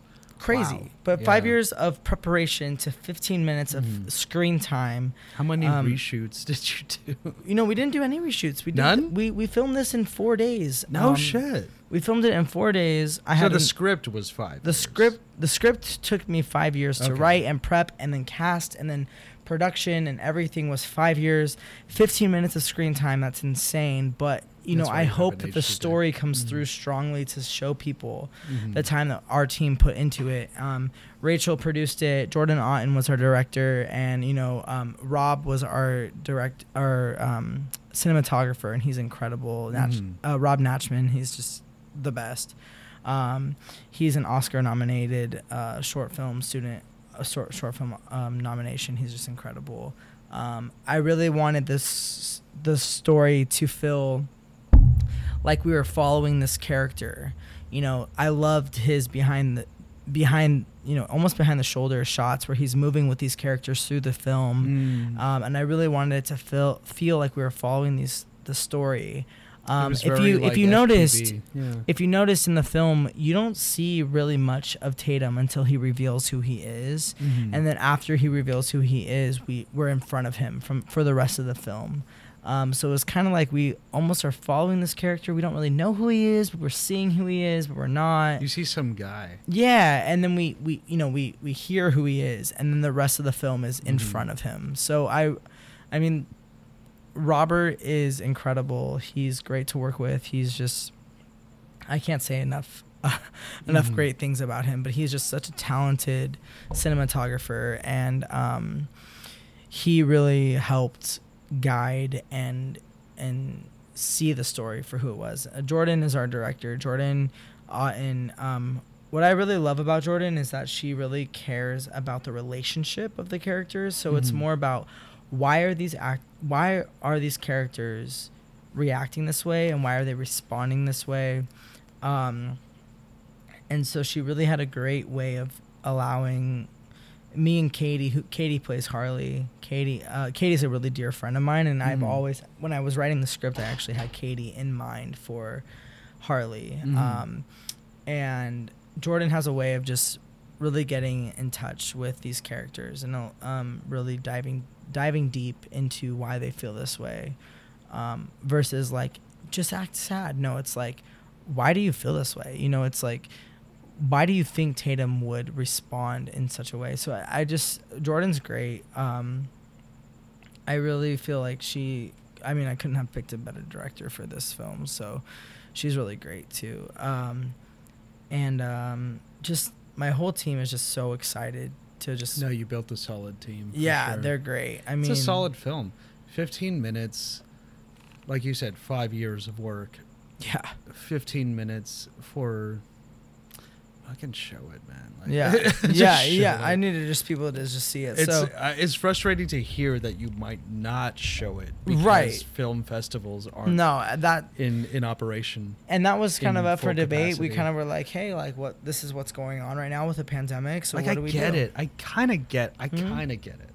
Yeah, so the team was like, yo, like this is what's going on with the film festivals right now. What do we do? And it's like, let's just post it. Yeah. You know, so November 30th, it'll be posted, and everyone can go watch it and see it, stream it, share it, like it, whatever, enjoy it. I don't care.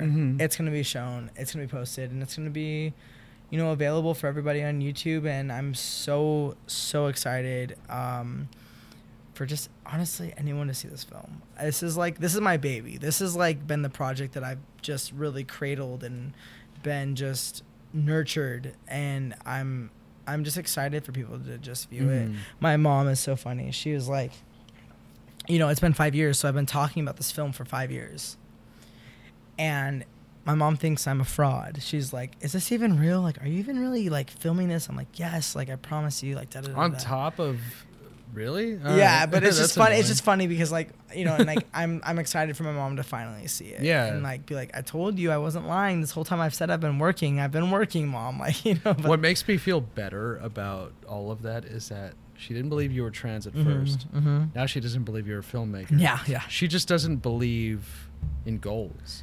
Yeah. And like, not against you. No, yeah. She doesn't believe in. It's not that she doesn't believe in your goals. She just doesn't believe in goals. Yeah, my mom's, you know, actually like now, like my mom doesn't believe in goals. Yeah, my mom just is like, she is my greatest supporter. She's so eager to see. She wants to see the results. She wants to see it. Yeah. Yeah, my mom too. She wants to see the results. Yeah. You can talk all you want. She's like, I need to see this now. My mom's like, so are you really like working on a film? I'm like, yes, Mom. I have this whole team behind me. Like, they're great. They're incredible. Like, da-da-da. She's like, okay. And then I'm like, Mom, I promise you, like, I'm working right now. And she's like, I want to see it. And so like, it's kind of like when she sees the film, everything will make sense to her. So I'm excited. I'm excited for everyone to see it. I'm excited for everyone to show whoever they want. And I mean, look, if a young trans person can see this and feel validated and not feel so alone, then I've done what I've wanted to do, you know, and that's all I can ask for.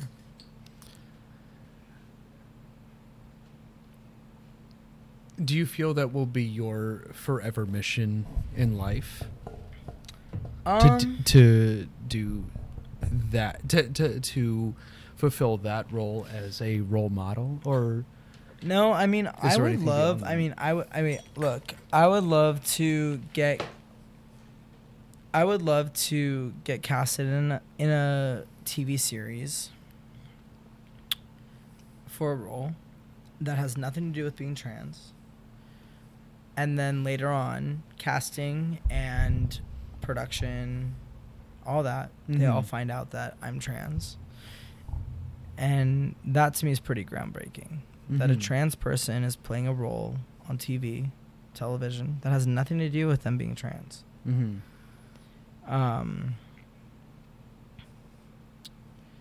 that I got the role based on the fact that I can act. Not because I'm trans. Nothing else. Not because they wanted diversity.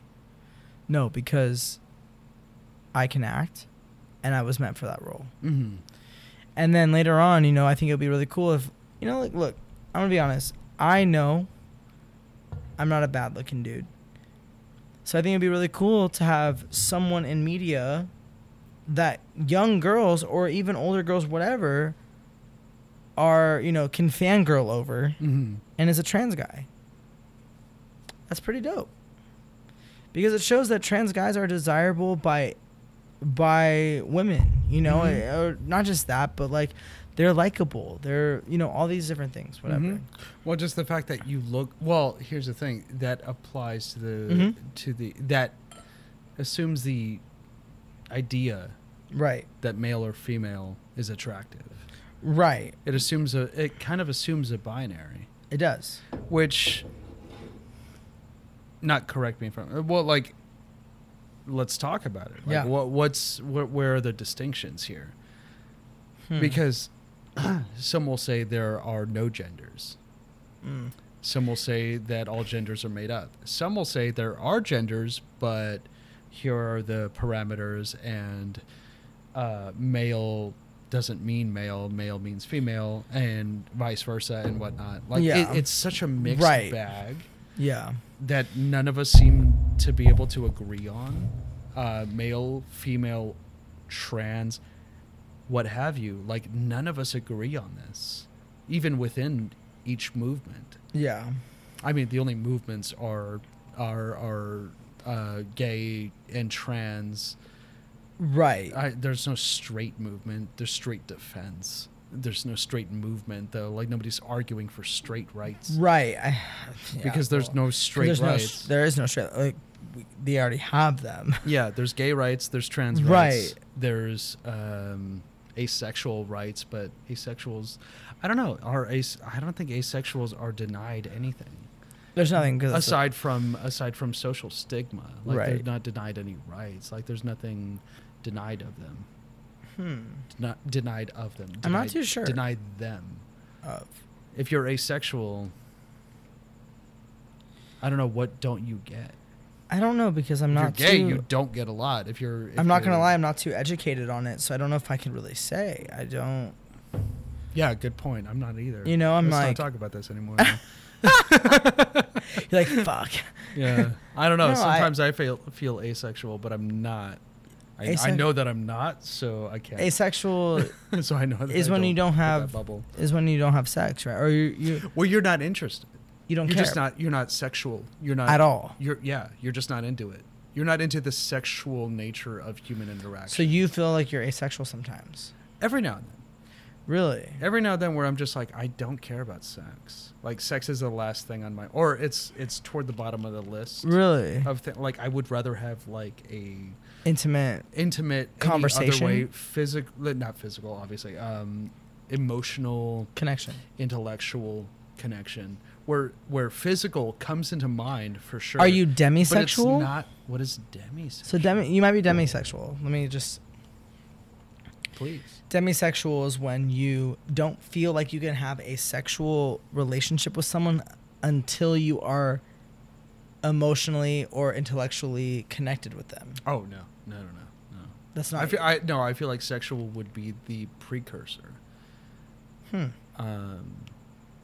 I feel like if I need to have the emotional, intellectual for it to last more than a day, to last more than, I don't know, for it to be a long-lasting, like, significant relationship, it goes beyond sexual. It can't be just sexual. I don't care about that as much. No. So, like, demisexual, like, you can't be sexual with somebody until you are emotionally connected to them. Oh, no.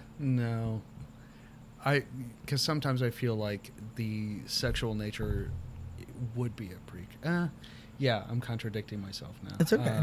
Yeah. The sexual nature would have to be a precursor. Not always. But sometimes it would be. Okay. And then sometimes not. Sometimes it's like, I'm not sexually attracted to you unless I know that you have a brain. And if you don't have a brain, I'm not. But that might just be a preference. Like, you need to be smart. Like, you're like not just smart. If I found out you were homophobic, done. But you're hot, done. You're gorgeous. I would fuck you any day of the week, any day, any time. I will leave work to fuck you. But you're homophobic. We're done. No, we have nothing else to. We have nothing else to do. To say, there's nothing there. You became ugly. Yeah. To me. Yeah. Yeah. If you're racist, you're done. ugly. I don't care how hot you are. If Selma Hayek is racist, I don't want to talk to I'm her. the same way. Oh my god. I could not be with someone who is racist or homophobic. Obviously transphobic. Deal obviously, breaker. hello, I'm trans. Deal breaker. But racist. Honestly, I couldn't be with a Trump supporter. I wish I could, because some are really cool and really nice. Aside from like these, but there's like sometimes they're just like these random little proclivities where it's like they're just mimicking what they're just parroting what their parents taught them. Yes, and outside of that, they're really cool. I know. But their parents taught them really dumb bullshit. So somehow it sticks with them. It sticks with them. It sucks. Like it does suck because racism is taught. Racism is something that is taught, and 100%. You know, it's sad if it sucks. Yeah. You know. Did you meet diversity as a child? No. Like racial, sexual, anything like that? That was all never taught to me.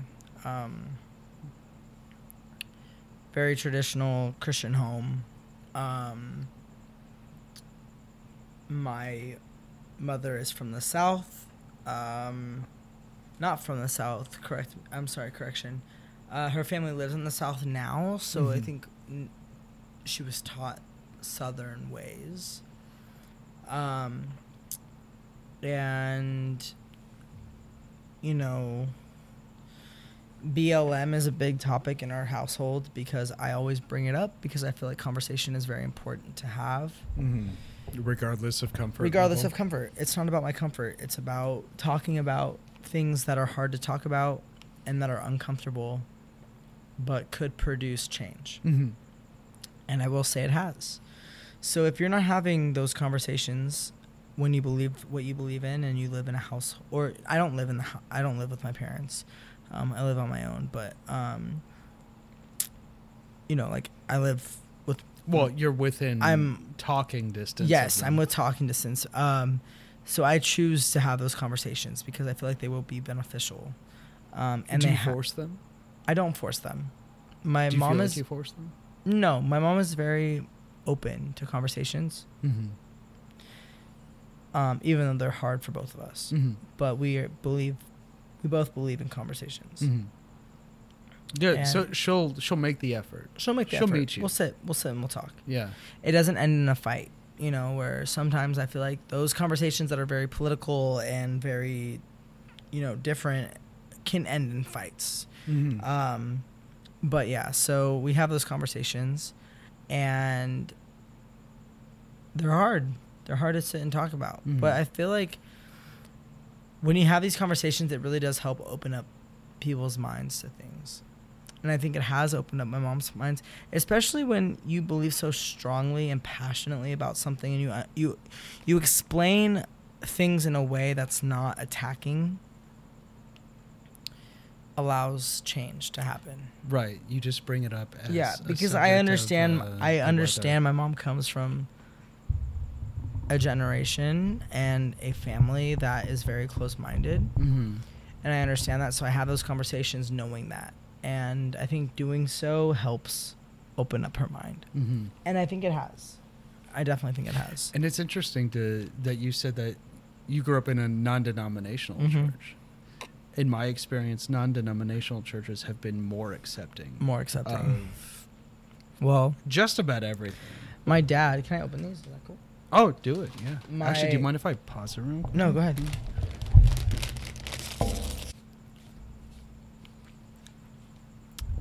So, when naming... Yeah. When coming up with the name Carter... Yeah. From, you said Victoria. Yeah, Victoria. How did you come to Carter? So Victoria was my birth name, Victoria Rose. I love the name. I think it's beautiful, but it just never was me. I also feel, so no one ever called me Victoria. People always call me Tori. Mm-hmm. Same thing with that. Like, it just never felt me. Mm-hmm. And the name doesn't make me cringe. I don't feel like to me, like, that name, when I hear it, it doesn't make me go like, oh my god, ew, like, da, da, da. I've accepted, that part of me. Mm-hmm. Carter was the name that my mom was going to give me if I was born male. And so I always kind of felt like that was always who I was supposed to be. I also wanted it to be a name that my mom liked, and I knew my mom liked that name. My brother's name is Taylor, and my other brother is Parker, so it kind of made sense to be Taylor Carter Parker. You wanted Yeah, it was kind of like there, so that was the name. And then Raymond's my dad's middle name, so I wanted to take like part of that. So and when picking my name, I had two names that I really liked. It was Carter, and I also liked the name Baylor. Baylor, yeah. I've never heard that name. Yeah, and so it was kind of like, I really liked that name, but... Where did you hear that name? Well, I just kind of like thought of it, but I'm really glad I didn't go with it, because I'll tell you why. So I had, there was 2 weeks that went by. I told my best friends, I said, my best friends, Hannah and Kinsey, I was like, hey, like, I want you guys to call me Carter, consecutively and like many times for 2 weeks straight, and I'll see how I feel about it. And then 2 weeks after that, I want you to say Baylor for 2 weeks, consecutively, see how I feel about that. Interesting. So they're like, okay, and they did. They called me both. The weeks went by, and I got sick of Baylor, and I really liked Carter, and also my brother's name's Taylor, which is just a letter off. It's Baylor and Taylor. It was just too close. Spelled different even, but like still right. the same. Yeah. And I'm really glad I went with Carter, because my brother Parker and my sister Madison, who is younger, they both ended up going to Baylor University in Texas. So it kind of worked out that way. I was like, well, I'm glad I went with, Carter. So my trans friend in high school, she went from Ashley, her original name, to Riley, to Kieran. Oh, wow. And I always wondered we lost touch somewhere in that transition, in the second transition of names. So I never really got to get the full story on why. Kieran was like an actor's name, but like Riley, I didn't know where that came from. Yeah, and Carter just felt right to me. I don't know. I just kind of always. Carter's a good name. Like it's a solid name. It's I don't know. It's easy to pronounce. It's quick.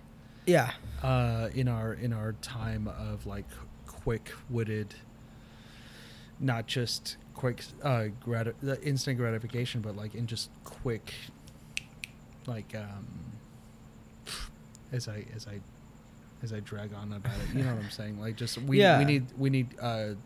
need quick words, we need short words, we need short concepts to just simply grasp onto. Carter is Aaron Carter. That's what I think of.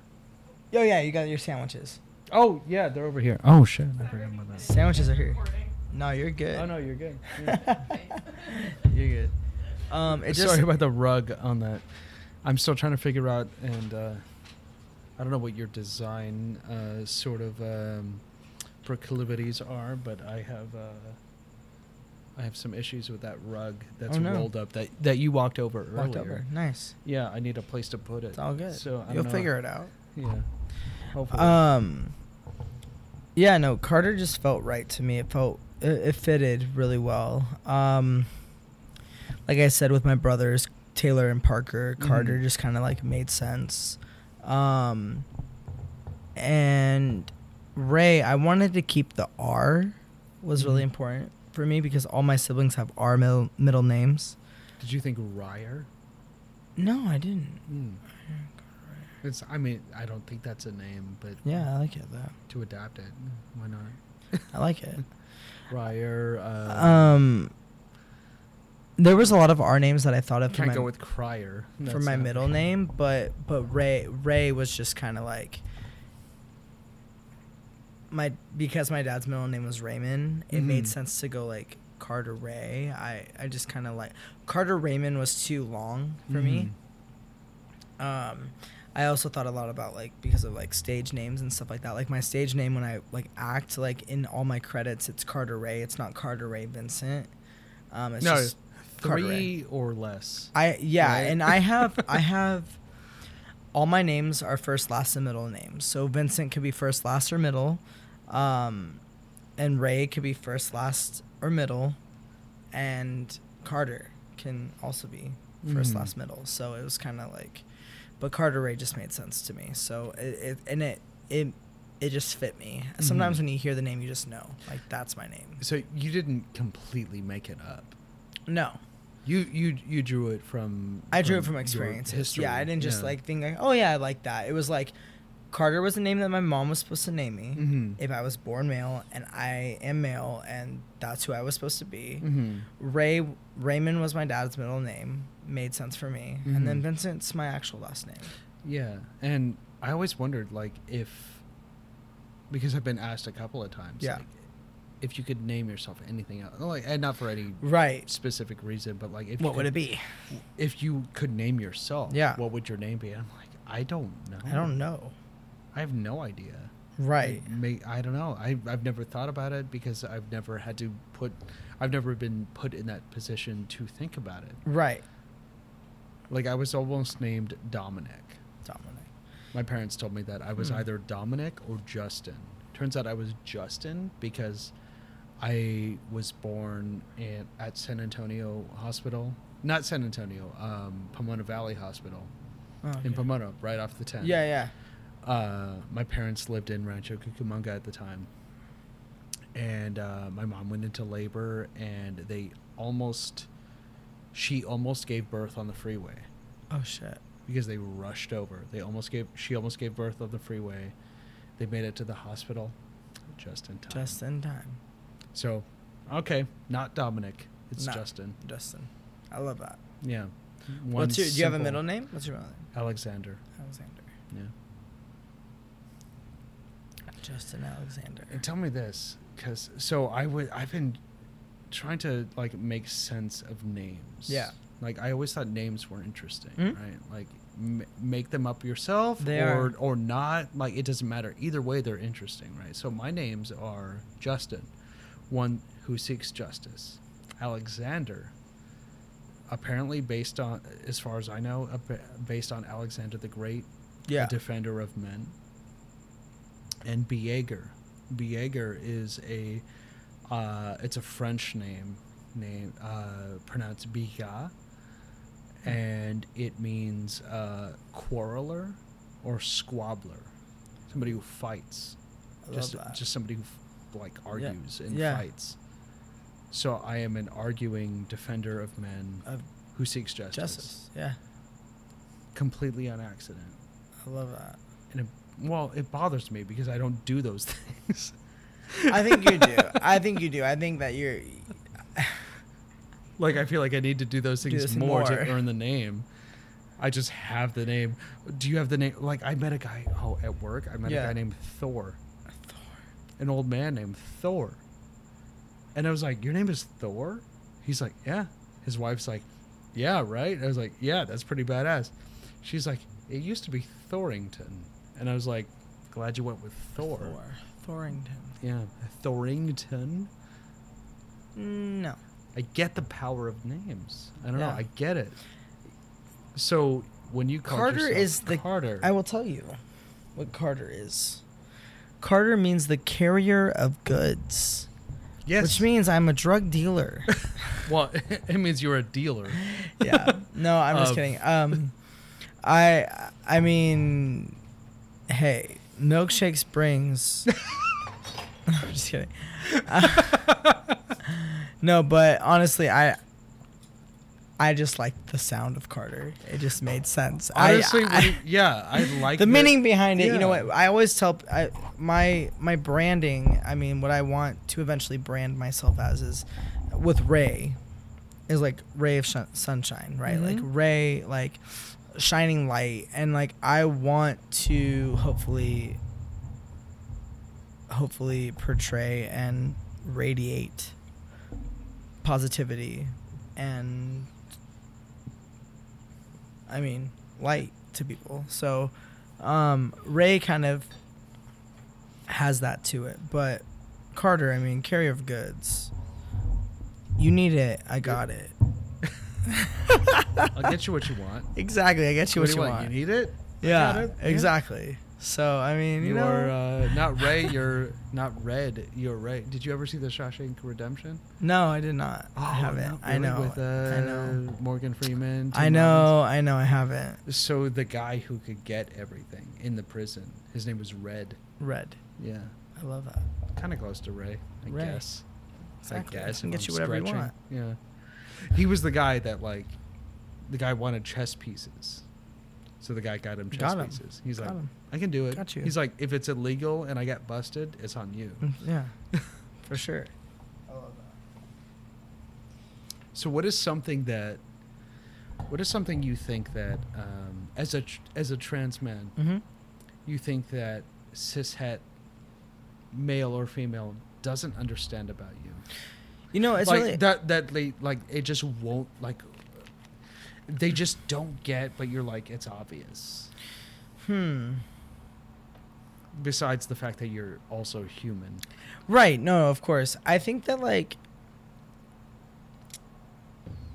one that we're just like everybody else. I'm like, look, I might be trans, but I'm like, look, I always tell people this, and it's funny. I'm like, look, as a trans man, when it comes to dating, I'm like, I got bonuses on you, bro. Like, I'm like, look, my girl. Yeah, you're a little bit of competition. Yeah, I'm like, look, like, pretty handsome motherfucker. you think, like, you know, it's funny because like in high school or like not in high school, like in college, like I'd be talking to a girl and she'd be seeing some guy, right? Like, mind you, I shouldn't be doing that. I get it, but like,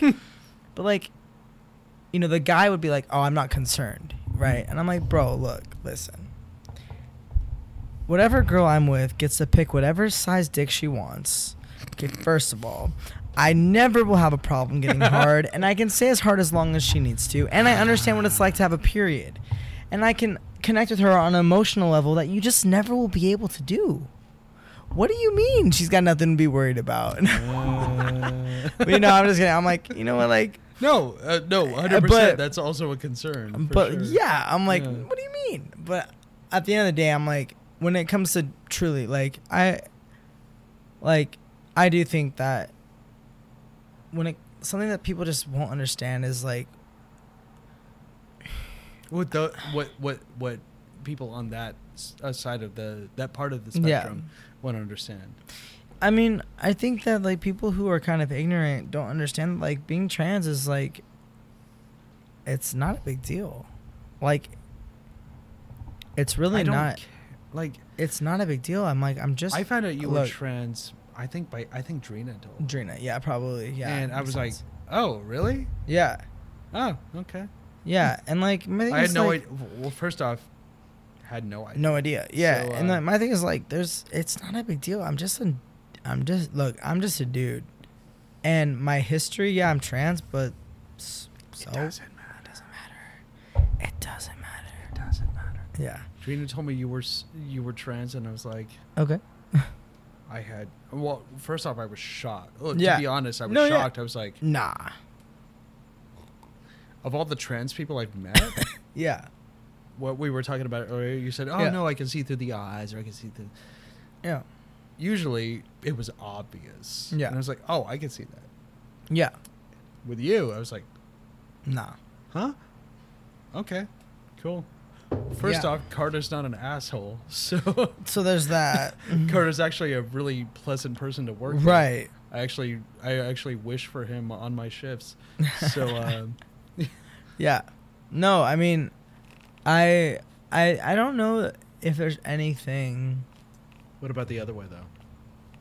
What do you think that trans people don't get about the cisheads who like? Yeah. What is that like? I could see your point. I could see that cishet point, but I don't agree with it. But I mean, I like. What's the other way around? It'd be hard for me to say because I'm not cis, so I don't know what's the viewpoint of cis people are because I'm just not. Oh, but no, beyond that, though, like, what do you think? What do you think? I get in a bad way of saying. What do you think that you're doing, or that you are, that is legitimately to them just unreasonable to what they grew up with? Like they grew up with man is man and women is women and men like football and women like painting their nails. You don't do any of this. We don't. What is understandable? Here's the thing: is we fear what we don't understand.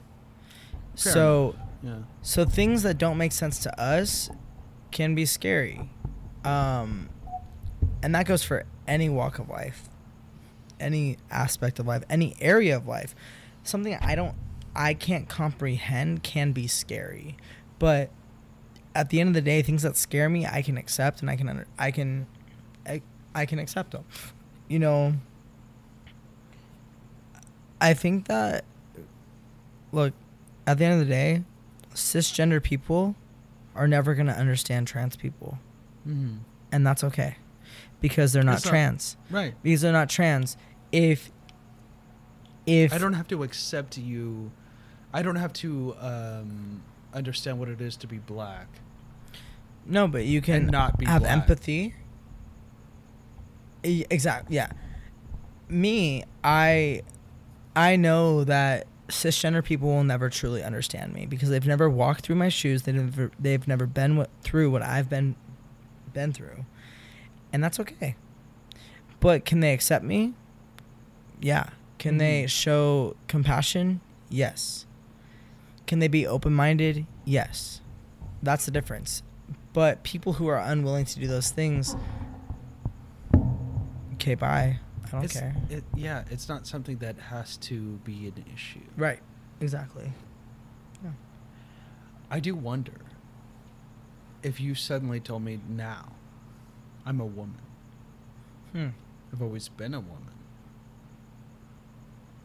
And I always will be a woman. What do I have to say to you? If I told you that now? If you told me right now, actually I'm a woman. Oh, well, first of all, I think that cringes me out because I would like. Well, obviously because you don't. You are not that. Right. But if I was just like, yo, like, I mean, if you suddenly changed your mind, as if you were capable. Right. I mean, what do I have to? What do I have to do? I mean, I think if I truly did say that, I'd be like, okay, like that's how you feel, like that's your experience, and like I accept it. Like I know many of people who have detransitioned, because not even detransitioned, right now. Yeah, they're just. Yeah, no, I mean, there's. I feel like the word detransition means, like, physical work. It is, yeah. Right. It could be because social. To not say that means not. Right. Acknowledging that. Yeah. Like in the sense that how do you feel about the feminist movement? How do you feel about have you been following the whole J.K. Rowling shit? I mean, fuck J.K. Rowling. How do you feel about it? I mean, look. She thinks that being trans takes away from cisgender women. Well, so she's a cisgender woman. Right. So she gets to say what she has to say about cisgender women.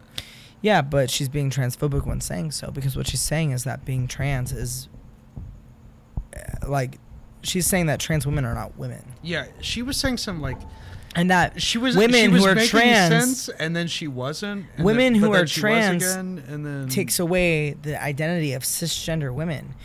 She's fucking stupid. I don't know, man. I think she was making a little bit of sense. Well, because. In but how sense, so? In the sense that she was saying that cis women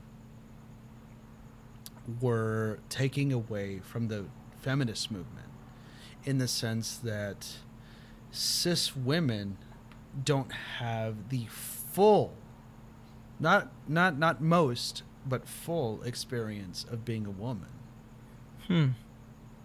You will never know. Like, for example, you will never know 100%. You will know 80%, 95% what it is to be a man. To be true. To be not to be a man. Let me identify this. Look, I'll never know what it means to be biologically male. You will never know what it is like to carry a dick and balls. No, never. You will never know. No matter. You will know 98%, right? 95%. Mm-hmm. You'll never know 100%. Here's the thing: I'll never. Look, she will never know the other percent, and she's missing that too. She's missing the fact that she ignores the fact that she will never know the other side of that. She presumes to know things that she will never know. But she also presumes to know a lot that she does know. Here's the thing. I'll be honest. I will say this. Mm-hmm.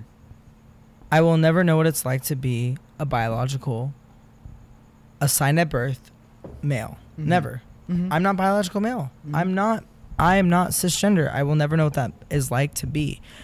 But I do know what it's like to be a man, because I am. You just are, and I'm just and I accept that, because I can't tell you why I am a man. Yeah, you just are. But I am. And here's the thing. But my issue is with J.K. Rowling is, look, she's putting out merch. I don't think she's putting out merch. I think she's sponsoring a company that puts out merch. Yes. As in like shirts. Like shirts and stuff. Oh, okay. That says trans men are my sisters, and like things that are. Oh no! Wait, no, really? Yeah, no, that's my issue, because I'm like, no, absolutely not. That's my no. Fuck you. I'm not okay with that. I'm not. I'm okay with her having that thought and that feeling. Look, you gotta don't make money off of it. Not that I'm okay with her having that thought or that feeling, but I accept her opinion. Everybody's entitled to their own thought and their own opinion. Look, I'm okay with people having their thoughts and their opinions. Whatever. If but you want to put out you have to want to put out merch or sponsor a company that puts out merch that you says have to justify it. Yeah, that says trans men are your sisters. No, absolutely not. They're not. Trans men are men. Yeah. So I there's a little. Here's the thing. I have nothing to say about ovaries. Right. Yeah, me either. I had mine removed. I have nothing to say about them, about the ovaries. I never had to be removed. Right. Because I never had them in the first place. Right. I have nothing to say about them. Right. It's the same thing with like abortion. It's like, unless you had an abortion, you have nothing to say about it. Yeah. No, unless you've been in that situation, you have nothing to say about it. Right. I have nothing to say about women. I can't, as a cis man, I can't talk about women's rights. Mm-hmm. I can't. We don't live the world in the same way. Yep. Simple as that. Right. But then you mix the second level of both of those things, and then you twist them. Not twist them, you exchange them. You can't do the same thing. And it's like, J.K. Rowling made sense. She was defending women, quote unquote, women. Right. At the same, like, she said, trans rights were taking away from women's rights. Women can identify as women, can't they? Yeah. And then trans people, men or women, can identify as trans people. Fair enough. She was trying to make that an exclusive thing. And I think that's okay. And I think that the problem was that everyone who followed her and agreed with her thought it meant something else. Yeah. And it meant that all you can agree with is that women are women and men are men. And she was just saying that, look, if you're born a biological woman, you have different struggles than a biological man. True. A biological man who deals with significantly Yeah. less struggles. Unless that biological man is a trans man. Or trans woman, rather. Or Right. poly. Or what's Non-binary. You know what I'm talking about. Yeah, non-binary. Yeah. Yeah. I think it got more complicated Yeah. too quickly than our dumbass civilization is ready to adapt. Yeah. And I think the only problem is that it happened too quickly. Not that it happened, Right. but that it happened too quickly. I think we need to just simply adapt, and it doesn't matter. Right. Just, are you paying your tax? I don't know. Are you paying your taxes? Making sure the roads work? Are you, I don't know. Are you not taking money out of my? Are you not taking food out of my children's mouth? Right. Yeah. That's, I don't. If you're not doing that, I don't care what you do. In fact, hey, if you're not taking food out of my kid's mouth, and you want to contribute to like building a base on the moon or like Mars, can we do that too? Oh, but you're gay, but you're trans, but you want you want to go to the moon too? Can we go to the moon? Okay, Yeah. let's combine our resources. I don't give a fuck. Yeah. Yeah. I think that one day we'll get to a point where we'll all understand each other, but it's gonna take a long time. How long? It'll take a long time. Within our lifetime? No. No. No. Wow, that's a quick. No. Not in our lifetime. No. Our grandkids? Maybe. Maybe. Hopefully. But you have to understand that ignorance is taught. Right? It's passed down. It's not bestowed. So we still have it in our generation. And I for sure it is fucking bestowed. know that we have it in the generation below us. And that shit's going to get passed down to their, it's a vicious cycle. Every generation thinks the previous generation was full of shit. Oh, yeah. Right? Oh, yeah. So we're the best one. I mean, By our standards, we're the best one. yeah, but then the generation below us is like, "Psh, you guys are fucking stupid." So in like 2 generations, how racist do you think we are? It's hard because I feel like Like, you think we're not racist at all. But in 2 generations, they're going to think like, oh, We're they fucking- thought they weren't racist, but they're racist. yeah, exactly. I don't know, man. What is it? It's whatever it is. We're gonna have to figure it out. I don't know. I think the internet changed everything. I think the fact that we have access to everything means that we can really adjust things quicker.